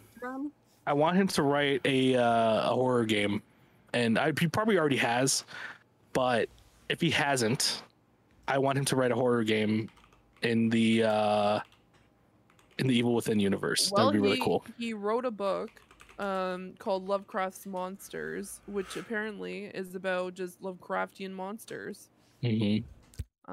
Wayward Manor on Steam is Neil Gaiman's first foray into video games. There is a game that he has made. Oh, okay. It's called Wayward Manor. It looks like what if Psychonauts mixed with like a Tim Burton kind of thing. So I don't know. Look at that later. Doesn't look like a Frank game though. I'm not gonna lie. This does not. I'm looking at the reviews right now, and they're not great. Wrote American Gods. There you go. A lot of sex in that one. Mm-hmm. Yeah. Take that with a grain of salt. Oh, it's isometric. Okay, this is not my alley. I'm sorry. Also, I just want to say I stand by my biblical rant that I was going to go on earlier, because this man writes about fucking gods on multiple occasions. Dude, he gets off. He gets off on gods. 100%. So, you know what? He is our modern day Lovecraft, I feel. Like, he is just minus the really racism. Cool, minus the racism. Yeah, no, he's an amazing writer. Amazing writer. Wait, back it up. The racism? Lovecraft. You know about Lovecraft? Oh, I thought you were saying that he was a racist. No, I said minus. From what we know, Neil Gaiman is not a racist. I'm just like, am I supposed to like should I be like refunding the books that I'm currently getting an Audible? I'll tell you, also, you gave money to a racist, Fee. How does that feel? There you go. Fee, I'll tell you about the one controversy off screen that I know of, and that's about it. Okay. That's fine. He even wrote a book called Trigger Warning. Who knows about that? But he has a lot of books on here, and I'm definitely gonna listen to a bunch of them now, because there's a lot, and I currently now have Neverwhere. So yeah. Did you get it audibly, or is that like a book? Oh yeah, no, Audible for sure. No, I do not have time to sit down and read. Let them pay us before we name drop them. Fuck that reading shit. Okay. Nobody actually physically reads anymore. Speaking of reading, Slive, you've been reading. So earlier this week, I watched a little movie that's very good. You might have heard of it. super indie. It's called X-Men First Class. It's the first time I've ever seen it. Real good movie. We did a whole MC University episode about that, and immediately, like, we hung up, and the first thing I did was Google fanfiction. So I've been reading some X-Men First Class fanfic. I've been reading a lot of other fanfic, but that's been predominantly. And let me tell ya, there is not enough. I was grossly disappointed by the lack of first class only fanfic. Like, there's a lot of stuff for, movies in the future that I have not yet seen, right? And I don't want any spoilers. I just want to consume Cold War era gay Jewish superheroes. That's all I want in my fanfiction. And there's a couple, and they're pretty good, but not quite enough. So if you guys have any fanfic recs to our lovely audience, please send them to me. I need all of them. What was the one you said you saw about Magneto? Can you explain that one? Did you say you saw one that was about Magneto? I don't know. If you remember. Yeah, that's something, I don't know, something to do with the coin. The one I was reading earlier? Yeah. Oh. I don't remember. Let me check my bookmarks. Yeah, you do that. We'll see. While you're checking your bookmarks, in the quest of not becoming literate and not being illiterate, I've been reading books. I am 3 books into the Percy Jackson series. Which one was this one? Titan's Curse. I've been reading the Titan's Curse. I'm 90% in. I'm basically done. Good one. I love this one. My favorite one's The Labyrinth. I think that's the next one, right? Yeah, because like the last one is like the Fight for Olympus or some shit like that. Yeah, no, I'm loving these books again. I fell in love with the Percy Jackson series all over again. I can't wait till the TV show comes out. I hope they do it justice, because Sly is with me on this, where the movies are fucking god awful. But yeah, once I get through this series, I'm gonna finally get in. I didn't realize how big this universe was. This Rick Riordan universe. There's also the Norse god stuff, and then there's like a detective noir type thing in the same universe as well, and they're all in the same universe. There's the original series, the first 5, and then there's the sequel series, the Heroes of Olympus series. Yeah, and then there's the Kane Chronicles, which are the Egyptian ones. There's a fucking Egyptian one now? Trials of Apollo. Oh my god. Well, I remember when Red Pyramids, the first Kane Chronicles, I remember when that came out. I was like middle school or something. But yeah, there's that whole series. And then there's the Rick Riordan Presents line, which is all authors that are not Rick Riordan, but he like brings them under his umbrella or whatever. So puts it into the canon. Okay. Mythologies, and they're not necessarily connected, but it's a bunch of authors from like different backgrounds writing about their like legends and folklore. That's really cool. Yeah, because like I was looking up some stuff about this book, because I had remembered something, and I saw, like, for example, Percy Jackson is in these other series as well. So he's like, the stories are interconnected. I was like, dude, there's a whole ass universe. Like, what the fuck? Like, when did this become a universe? Yeah. When I was reading these books, it was the 5 books, and that was it. That's all you got. So I'm like, shit. So okay, there's a whole ass universe since I started reading these. Yeah, I read the first 5 books when the 5th book came out, and so I saw the sequel series come out, but I didn't keep up with it. And then last year I went back and read both series, and I'm currently on the Kane Chronicles. I'm gonna read through all those and then do all the crossover and all the trials and the Magnus Chase and all that. Yeah, Magnus Chase is the other one I saw. Yeah. That was part of that. Crafty says says I freaking love Rick Riordan. I need to finish the Kane Chronicles and the other series. Definitely should. I need to speed this up, apparently, because like I'm 3 books in. But to be honest with you, this is gonna sound weird. I only read at work. There's a significant amount of downtime. I'm either on my phone or I'm being told to do actual work. And in the times where I could actually just use my phone, I just sit there and read. So that's the only time I don't like reading at home. There's too much stuff around me that just kind of makes me want to do other things. Like there's a PlayStation, there's a computer, you know what I mean? But Bottle of lotion. This is my only option, and I like this better than sitting on my phone. And Mario is dirty as fuck. Old dirty ODM. That was a callback to like one of our first episodes when the back of your screen had a bottle of lotion. That was just a callback. That's all that was. That was for my ashy elbows, though. Speaking of ashy elbows, Fee, tell me about Swedish rock metal music, death metal, LOL. I don't know what you're trying to imply there, my dude. I mean, like, you never see... No, I'm more like... You never see those fucking, like, metal bands with all that powder and shit on them? And it looks like they got really ashy elbows. There you go. They put that, like, makeup, and it has, like, that powdery makeup. Like, I'm thinking of, like, Gwar and shit, you know what I mean? Sure. Suddenly my face appeared in that corner, and I was not prepared for those fucking eyes. I'll fix that. Surprise Mario. No, I'm very confused as to what just happened. But yeah, no, I've just been, I don't know why. Well, actually, no, I do know why. So recently there's been an insurgence of, for some reason, there was a specific song by a Swedish heavy metal band named Ghost. If you are familiar with Ghost. Yes. Yes, it is a very popular TikTok song currently, which is Mary on the Cross. On a Cross, my apologies. And I hadn't listened to Ghost since 2013, 2014. And so it's been a very long time since I had listened to them. And if you are familiar with Ghost, there is some fucking weird shit that happens with that band. And in complete storylines. And if you need to, there is... Oh, how do I explain this? So there's different eras, there's different papas, because the entire band is based on essentially satanic essentially temple. So there is, depending on the era, you get a different papa, or unless you get to the era where they killed off the papas, which then there's the Cardinal Corpia, and there's a whole thing. I'm not going to try to explain this. That would be a whole podcast in itself, and you can check out shit online for it.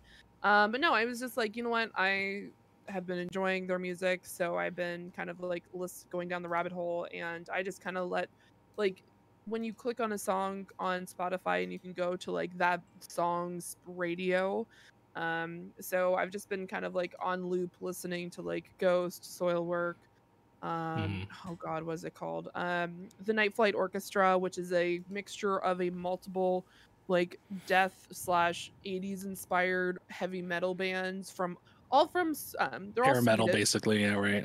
Yeah, so they're all from Sweden.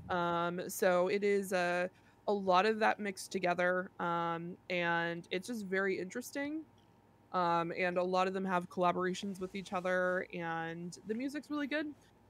Also, we stand bands that are in support of the LGBTQ community, and abortion, because that's also another reason, which I'm shocked that I saw a clip, because I, once again, like I said, I haven't listened to them in years, that I saw Ghost on Jimmy Kimmel. They were on one time, and I'm like, I'm shocked in CBS's America that they had a band that openly supports abortion and LGBTQ. I mean, CBS is more progressive, but yeah, I was like, they're not Fox News, so they're not Fox. But it was just very weird seeing like, oh, that's fun. That's a very weird thing to do. But yeah, I would highly recommend the music. Even though a lot of it is very, very highly contested if Ghost is actually considered heavy metal. But that's a whole other argument. But a lot of the bands that I specifically talked about have a lot of like 80s kind of like metal / rock vibes, which I'm 1000% for. So I've just been listening to all their music on repeat, kind of just constantly over the past week. And I'm not upset about it. So just thought I'd bring it up because it was random, and it was just like, you know what? No one's filled out the specific section, so why not be me? Yeah, I've just been listening to the same shit, honestly. I have my own Spotify on a repeat. But anyway, that is the end of the the checkpoint. We're gonna move on to the patch notes. Who wants to start? Who wants to be the first here? Who wants to talk about some news? Talking about our favorite stories of the week. That ties back to what we were talking about earlier. Actually, yeah, I actually didn't notice that as I was scrolling down. I just noticed it right now. I was like, oh, hey, look at that. I'm actually going to start off with this one here because I know Fee was kind of excited about this one. This one comes from Kotaku's Claire Jackson. Fallout TV show set leaks look really authentic, actually. So I posted this earlier. Unfortunately, Mario, you might have to do a little digging to find photos for this because the original link, they actually took all those photos down. So have fun finding that. But I'm actually excited for this. Fee, you saw the pictures of it too. It looks really fucking on point. It looks just like how a vault looks right off the bat. Yeah, there you go. Like that is. I don't have any complaints. I'm usually nitpicky here. I'm like, oh, that looks kind of wrong or something like that. This is pretty much on point. I can't think of anything there that I can honestly say that I would change. Fee, what do you think on this? I'm very, very impressed. As someone who is a massive Fallout fan, I was concerned. Not gonna lie, because I knew that the show didn't have Todd Howard to utilize and hide behind when they made major errors. If you don't understand that reference, where have you been in gaming for the past decade? But no, it looks really, really great. I'm really impressed. I'm very interested to see how it goes. Mind you, there are like, even though like live action anime shows have not been doing well, live action video game shows have been doing, other than, we're not talking about Resident Evil. If you try to bring up Resident Evil, I will not discuss this and I will leave. But other ones have been doing pretty good. And I think that we've been seeing clips and images from the Last of Us sets, and this is just right up there as well. So I'm very excited to see, because I feel like there's a lot of like post-apocalyptic kind of shows that have happened in the past decades, starting off with things like The Walking Dead, and we've seen a number of others that haven't been as successful. But I feel like this might sound very silly, but having a show that's based on one of what is considered one of the best eras in American history, but just like the old classics, the 50s vibe, the music, and like having the old like strong like American cars and like having that kind of vibe, I feel like it's gonna go over very well. Because I know one of the biggest things, at least for me, when I first started, was like the music. So I'm hoping that they continue with that. I imagine it's gonna be really, really good overall. But I was concerned about the sets. I'm not gonna lie. I was concerned that they'd be slightly a little bit gimmicky or like silly looking, or maybe that they wouldn't put as much effort. Mind you, not gonna lie, because I know this is an Amazon production, that Amazon has been hitting it out of the fucking park recently, especially with The Boys, Paper Girls. So I wasn't nearly as concerned. And then also what we've seen of Lord of the Rings, the new Lord of the Rings series. It's, yeah, a lot of that looks fantastic. So I wasn't too concerned. But it's, you and I both know, like, this is a series that's very close to our hearts, and we're very concerned about it because there is an area where you can get a little bit gimmicky. But no, it looks fucking spot on. I'm very excited to see what the suits look like, and what we actually like character wise, because I only saw the sets. Oh, I have a picture of the suit. Mario pulled up a guy in the suit without the thing. It's very, so from the just the aesthetic of just like the sets and everything like that, they're definitely taking inspiration from Fallout 4's designs for the vault, and especially even the suits have that same kind of piping that the Fallout 4 suit has. So I actually didn't even check the number that they had, because Vault 32, I don't think Vault 32 is a vault that we've seen yet in the games. So actually, it's funny you say that. The the Twitter that I'm pulling from, this is like a super fan. They actually are specifically have speculation on it. So it says Vault 32 is a new to the canon. I'm assuming it's mostly likely on the West Coast due to its number. Vault 34 is in the Mojave Wasteland, and Vault 29 mentioned Fallout 76 is located on the West Coast. So meaning that 32 would be somewhere in that area, which kind of makes sense, I guess. Yeah, I would say like, so yeah, definitely maybe Arizona, New Mexico, or something, just judging by all the sand. Well, yeah, because I'm just looking it up because I was familiar with like the 30s, and I know 34 is in the Mojave Wasteland. That's the one right beside Niels Air Force Base, and it had like the weird truck in front of it. Like you had to go through, like you had to go through that kind of like sand area where it would just like constantly have those like sandstorms, and you get to that particular location and have that like rundown truck. I'm only going off of what the actual photos look like, but I'm very interested to see what they do with this one. And that's kind of what's cool about Fallout is the craziness that happens in each vault, like us finding out like what was the reasoning for Vault 32, because each vault had its own play, like essentially part to play, because all of them, I'm sorry if I'm ruining the series for you, each vault was an experiment in some capacity. How dare you I'm so sorry. Yeah, so sorry. Also, the people who created the vaults might have started the war in the first place, but anyway. Yeah, as a specific test, and it went wrong, but who knows? Who knows, everybody? I'm very excited.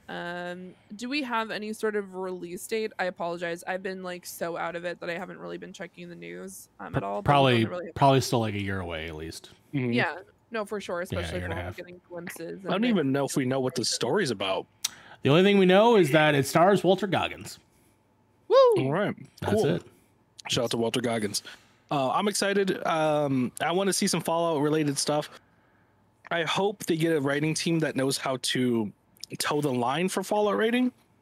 This Fallout is very written in a very specific way, very kind of, like Fee said, it's a little gimmicky and a little bit, a little goofy, but it has that dark humor to kind of mute that. So like you'll get like a dumb, funny moment, but then someone will just get their brains blown out or something like that. You know what I mean? It has that dark humor to go with it. And if it doesn't have that in the show, and if it's too much gimmicky, not enough seriousness or that humor, then it's not really gonna resonate with your fans all too well. But I hope I just judging by the fact that they're taking the time to make those vaults look as good as they are, I have a feeling that the team on that team right now, at least from what I can see, looks like they know what they're doing. And that's already they're already in a very good step compared to a lot of other live action TV shows. I hope the show fucking sucks and is worse than Halo. Oh, you're just mad. It's worse than Halo. Okay, I just want to say that I'm joking. I was gonna say, because I'm like, I did not bash Halo when I said we're not talking about the Resident Evil series. I could have easily brought up Halo and said, you're right, this looks very similar. They're very accurate to the weapons and the gun, so I'm very excited for how this comes out. Amazon's been knocking it out of the park, so I have faith. I have faith too. If they could do, they're doing well with the boys. I think they can do. I think they can do Fallout. On that note, on the topic of cursing things, Mario. Tell me about HBO Discovery.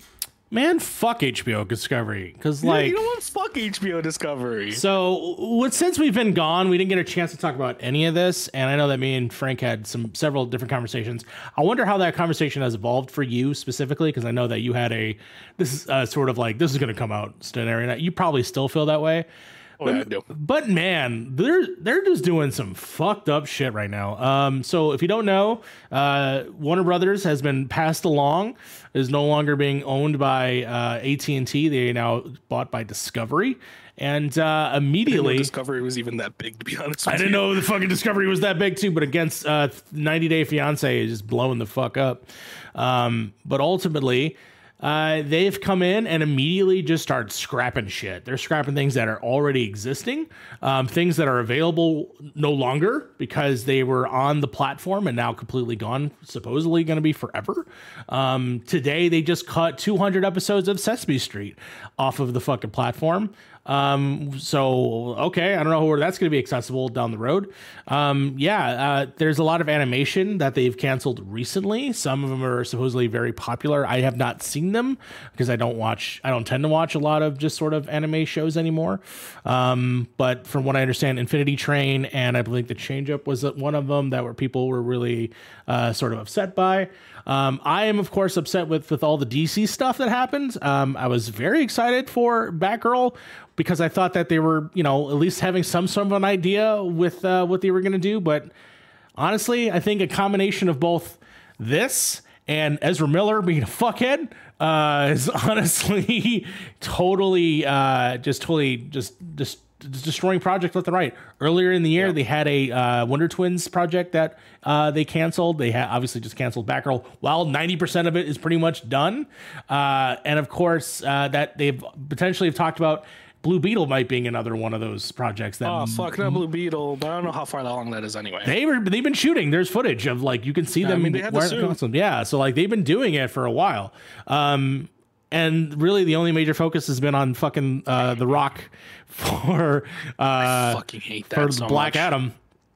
And I'm just I don't care. Let's double down on The Rock of all fucking people. Yeah. Oh, great. So Love it. Love that how The Rock is the mascot for DC right now. Great. Love basically, he's also the next character you can play in Multiverses. Yeah.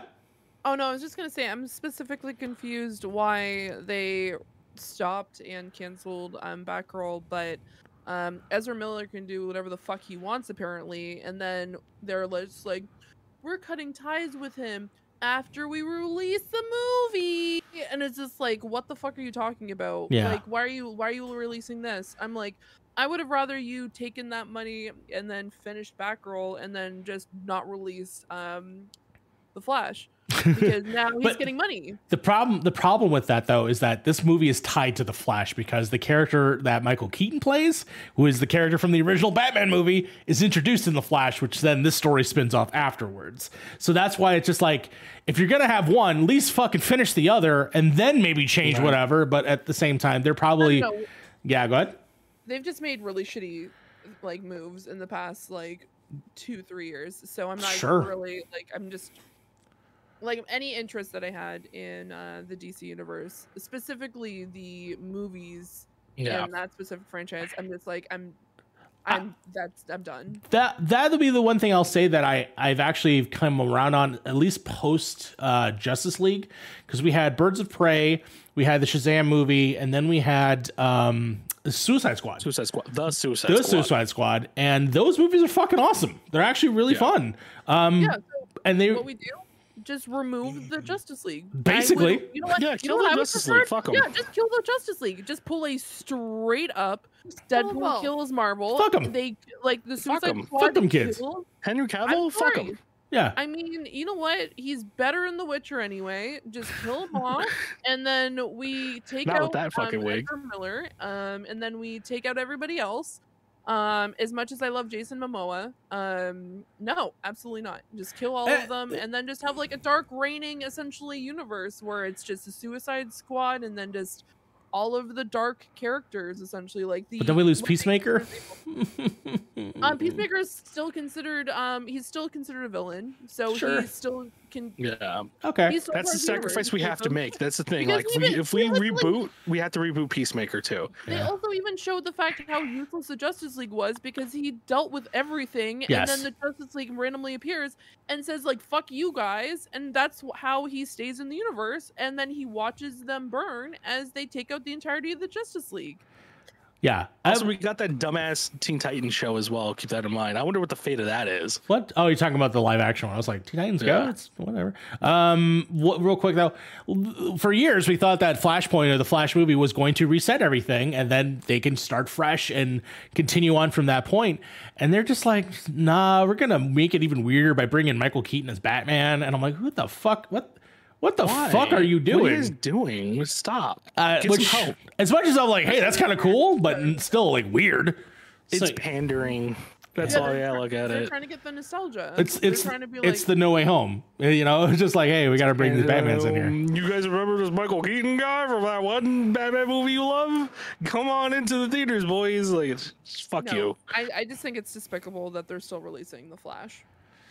I think it's just really shitty of them, and especially to the people that he has consistently, or like at this point, ruined multiple people's lives. But hey, let's release this movie so he gets multi-millions, and then he can retire, or like go fuck himself in peace. Here's what and then leave like entertainment. Here's what I'll say though. I would rather them just fucking release the movies, because Ezra Miller is one person out of the hundreds of people that have worked on both those projects that deserve time. Like Sarah Calley, who was supposed to be Supergirl, is supposed to be introduced to this movie. We had obviously Leslie Grace as Batgirl. We had other characters that were also supposed to surround these characters in the world that I was excited for. And now it's just like, well, Discovery Disney is like, well, if we can do cost cutting and then fucking just do this, and then we submit tax exemptions, then yeah, sure, we end up making a buck. So it's just like, this is just fucking dumb. And that's where my biggest problem with this whole situation comes from. It's the idea of a multi-billion-dollar company that comes in, takes over an already existing operating independent group, right? And decides to make rash decisions based off of uninformed like media analysis and like business. The fucking algorithm says this.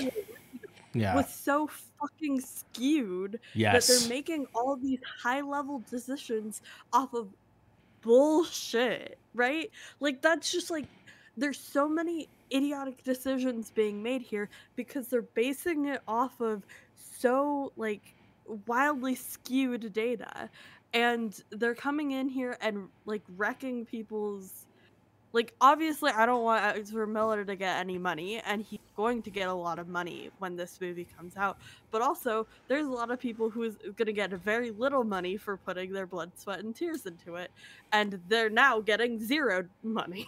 Like Brendan Fraser, who celebrated his birthday while being a part of this movie, and he's fucking won't even come out. Not even coming out. You know what they should do? Just give all the money that they were going to give Ezra Miller to the people that he fucking ruined their lives. Please. Or the people that he kept at the farm. Because that was fucking several weird. farms? Because there's no way they don't have a... that he was grooming. Yeah. There's no way they don't have a clause in like these contracts. Like if you go fucking ape shit weird, like celebrity mode in the middle of this movie's campaign, there's got to be like a little fallback for them. There has to be. There's no way they don't. I mean, the people who create these contracts don't think about that, because these celebrities are fucking weird, man. One day they're super cool, the next minute they're running people over in Ireland in 1983. I guess they'd have a clause for you shoot Aquaman 2, and then there's going to be a weird trial for several weeks that people watch and hear about you shitting in beds and fucking gaslighting your fucking husband. You know what I mean? Like, there's no way. There's no way. Like the lawyers have not thought about this, which makes me think if they're just waiting out like judge shit or something like that. Who knows? I'm not smart enough for legal shit. Me neither. That's why I'm not a fucking lawyer. No, like, at the end of the day, for that, she's still making money. Yeah. So is, mind you, all of that's going to Johnny Depp at this point.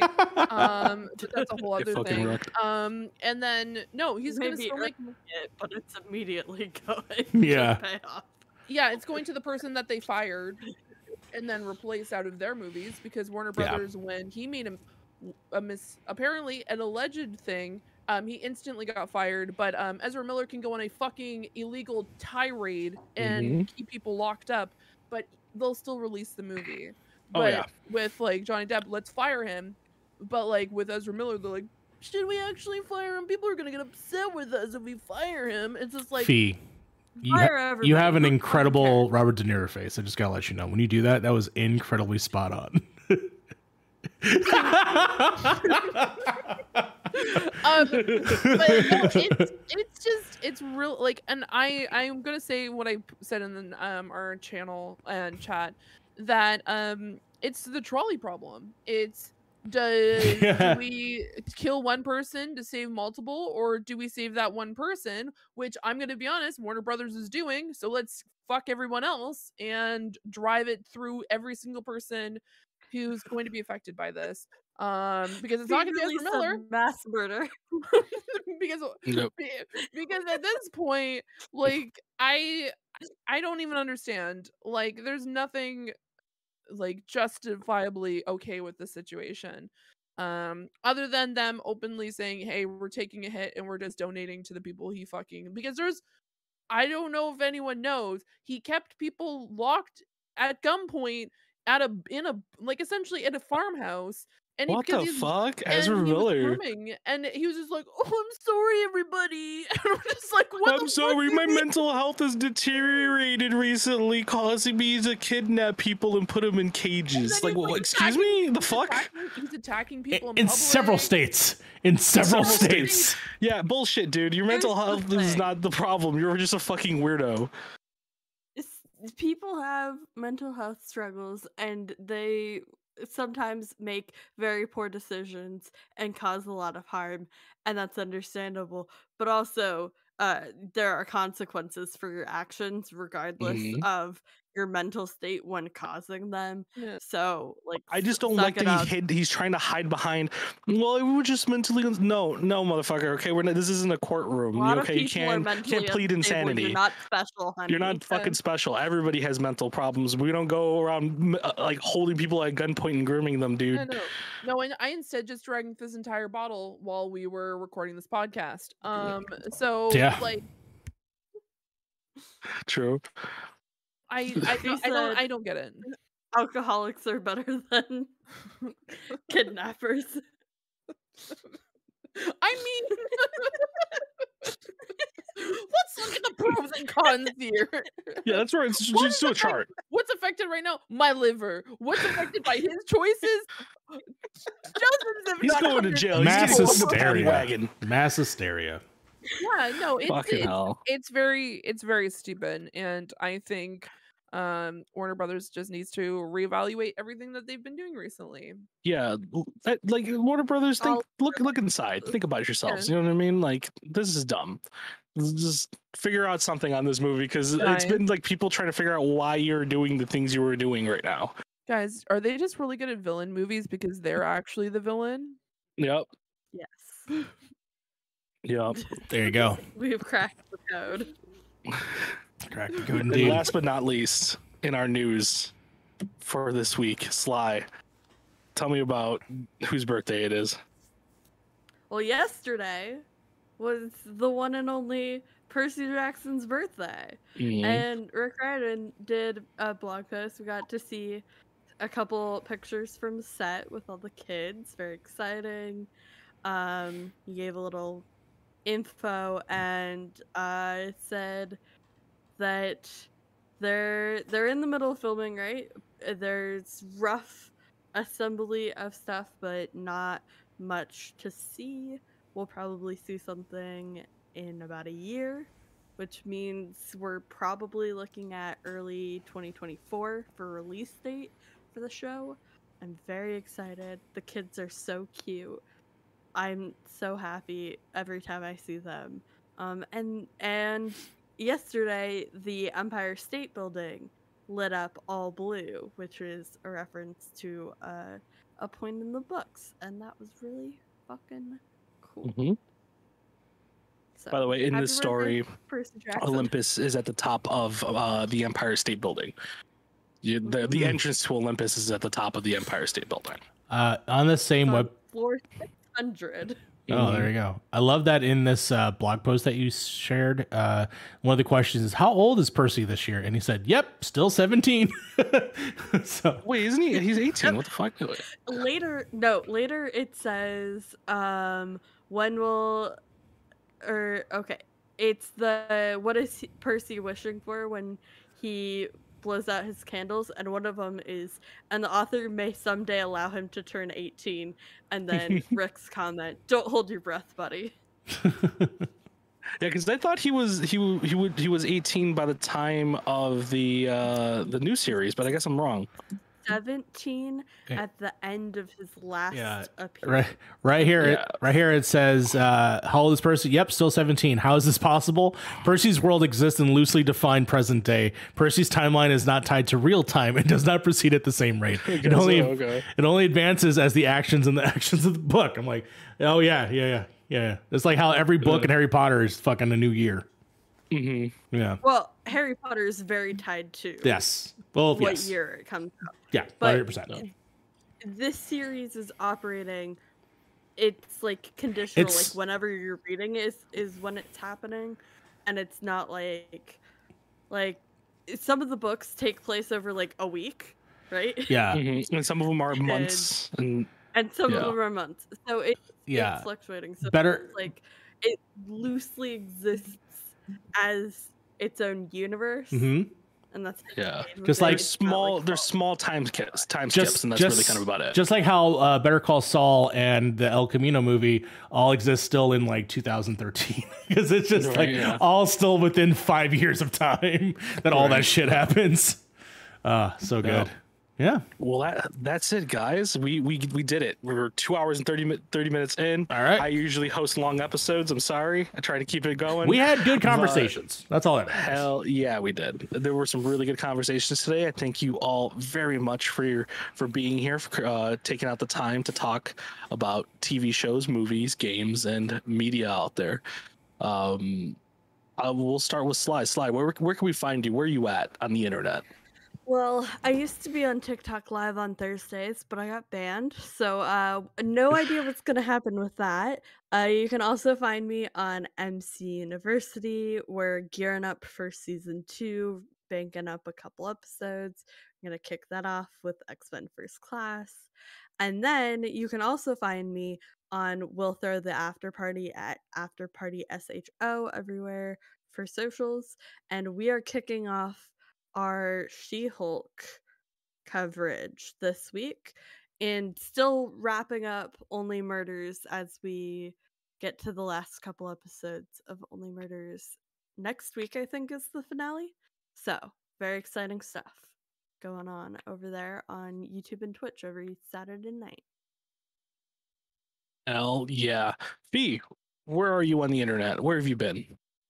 Well, I haven't really been doing anything for the past 2 months, not gonna lie. But since all of this that I've like essentially put my full effort into is now over, I definitely am planning on doing more on the internet. I have been taking a hiatus not only on this podcast but on my other podcast, which is coming back, which is Speaking of Stadia, where we record and talk all about all things Stadia over on the Game Source Network over on YouTube. It is currently up in the air if we're going to be going weekly or bi-weekly or monthly, but that is over on their channel, so definitely make sure to check it out. If you're not already, make sure to follow us over at Speaking of Stadia on Twitter, so you can keep up to date on when we're going live.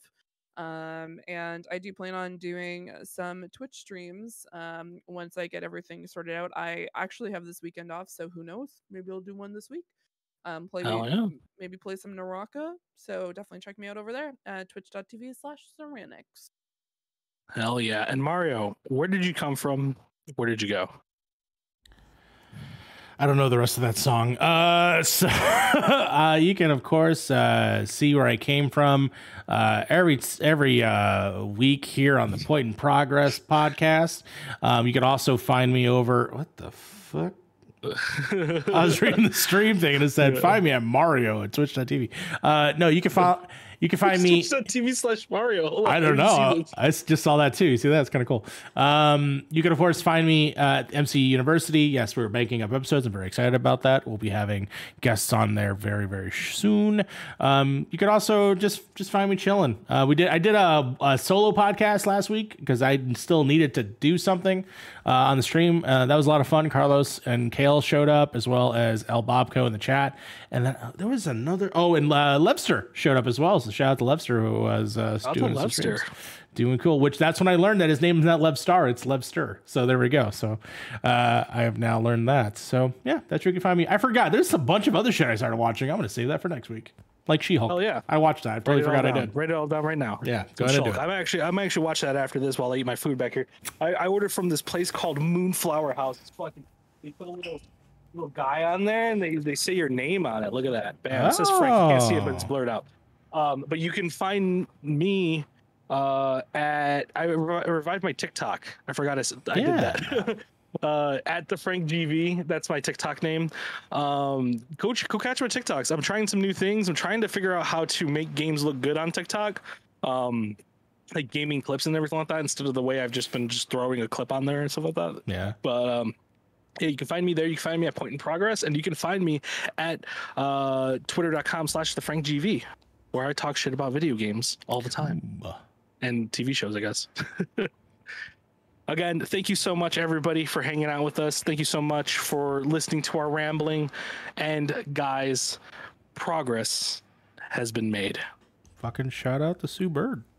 Shout out to Sue Bird. Yeah, exactly. Shout out to Sue Bird. R.I.P. Harv. R.I.P. Harv. By the way, I forgot to mention this. If Harv on the train. So Harv 100% is now dead. That canon is over. We did create a replacement at FEMA for Harv. Kind of like the Westworld thing, you know what I mean? So he will be back, hopefully either next week or the week after, depending on if our tests go well. This is a completely AI generated Harv, so when you see him, take it with a grain of salt. You know what I mean? He might say some things that are like, that's not very Harv. He might just be a little bit weird. We don't know, but you know, he'll be back. Yeah, in some way. In some way.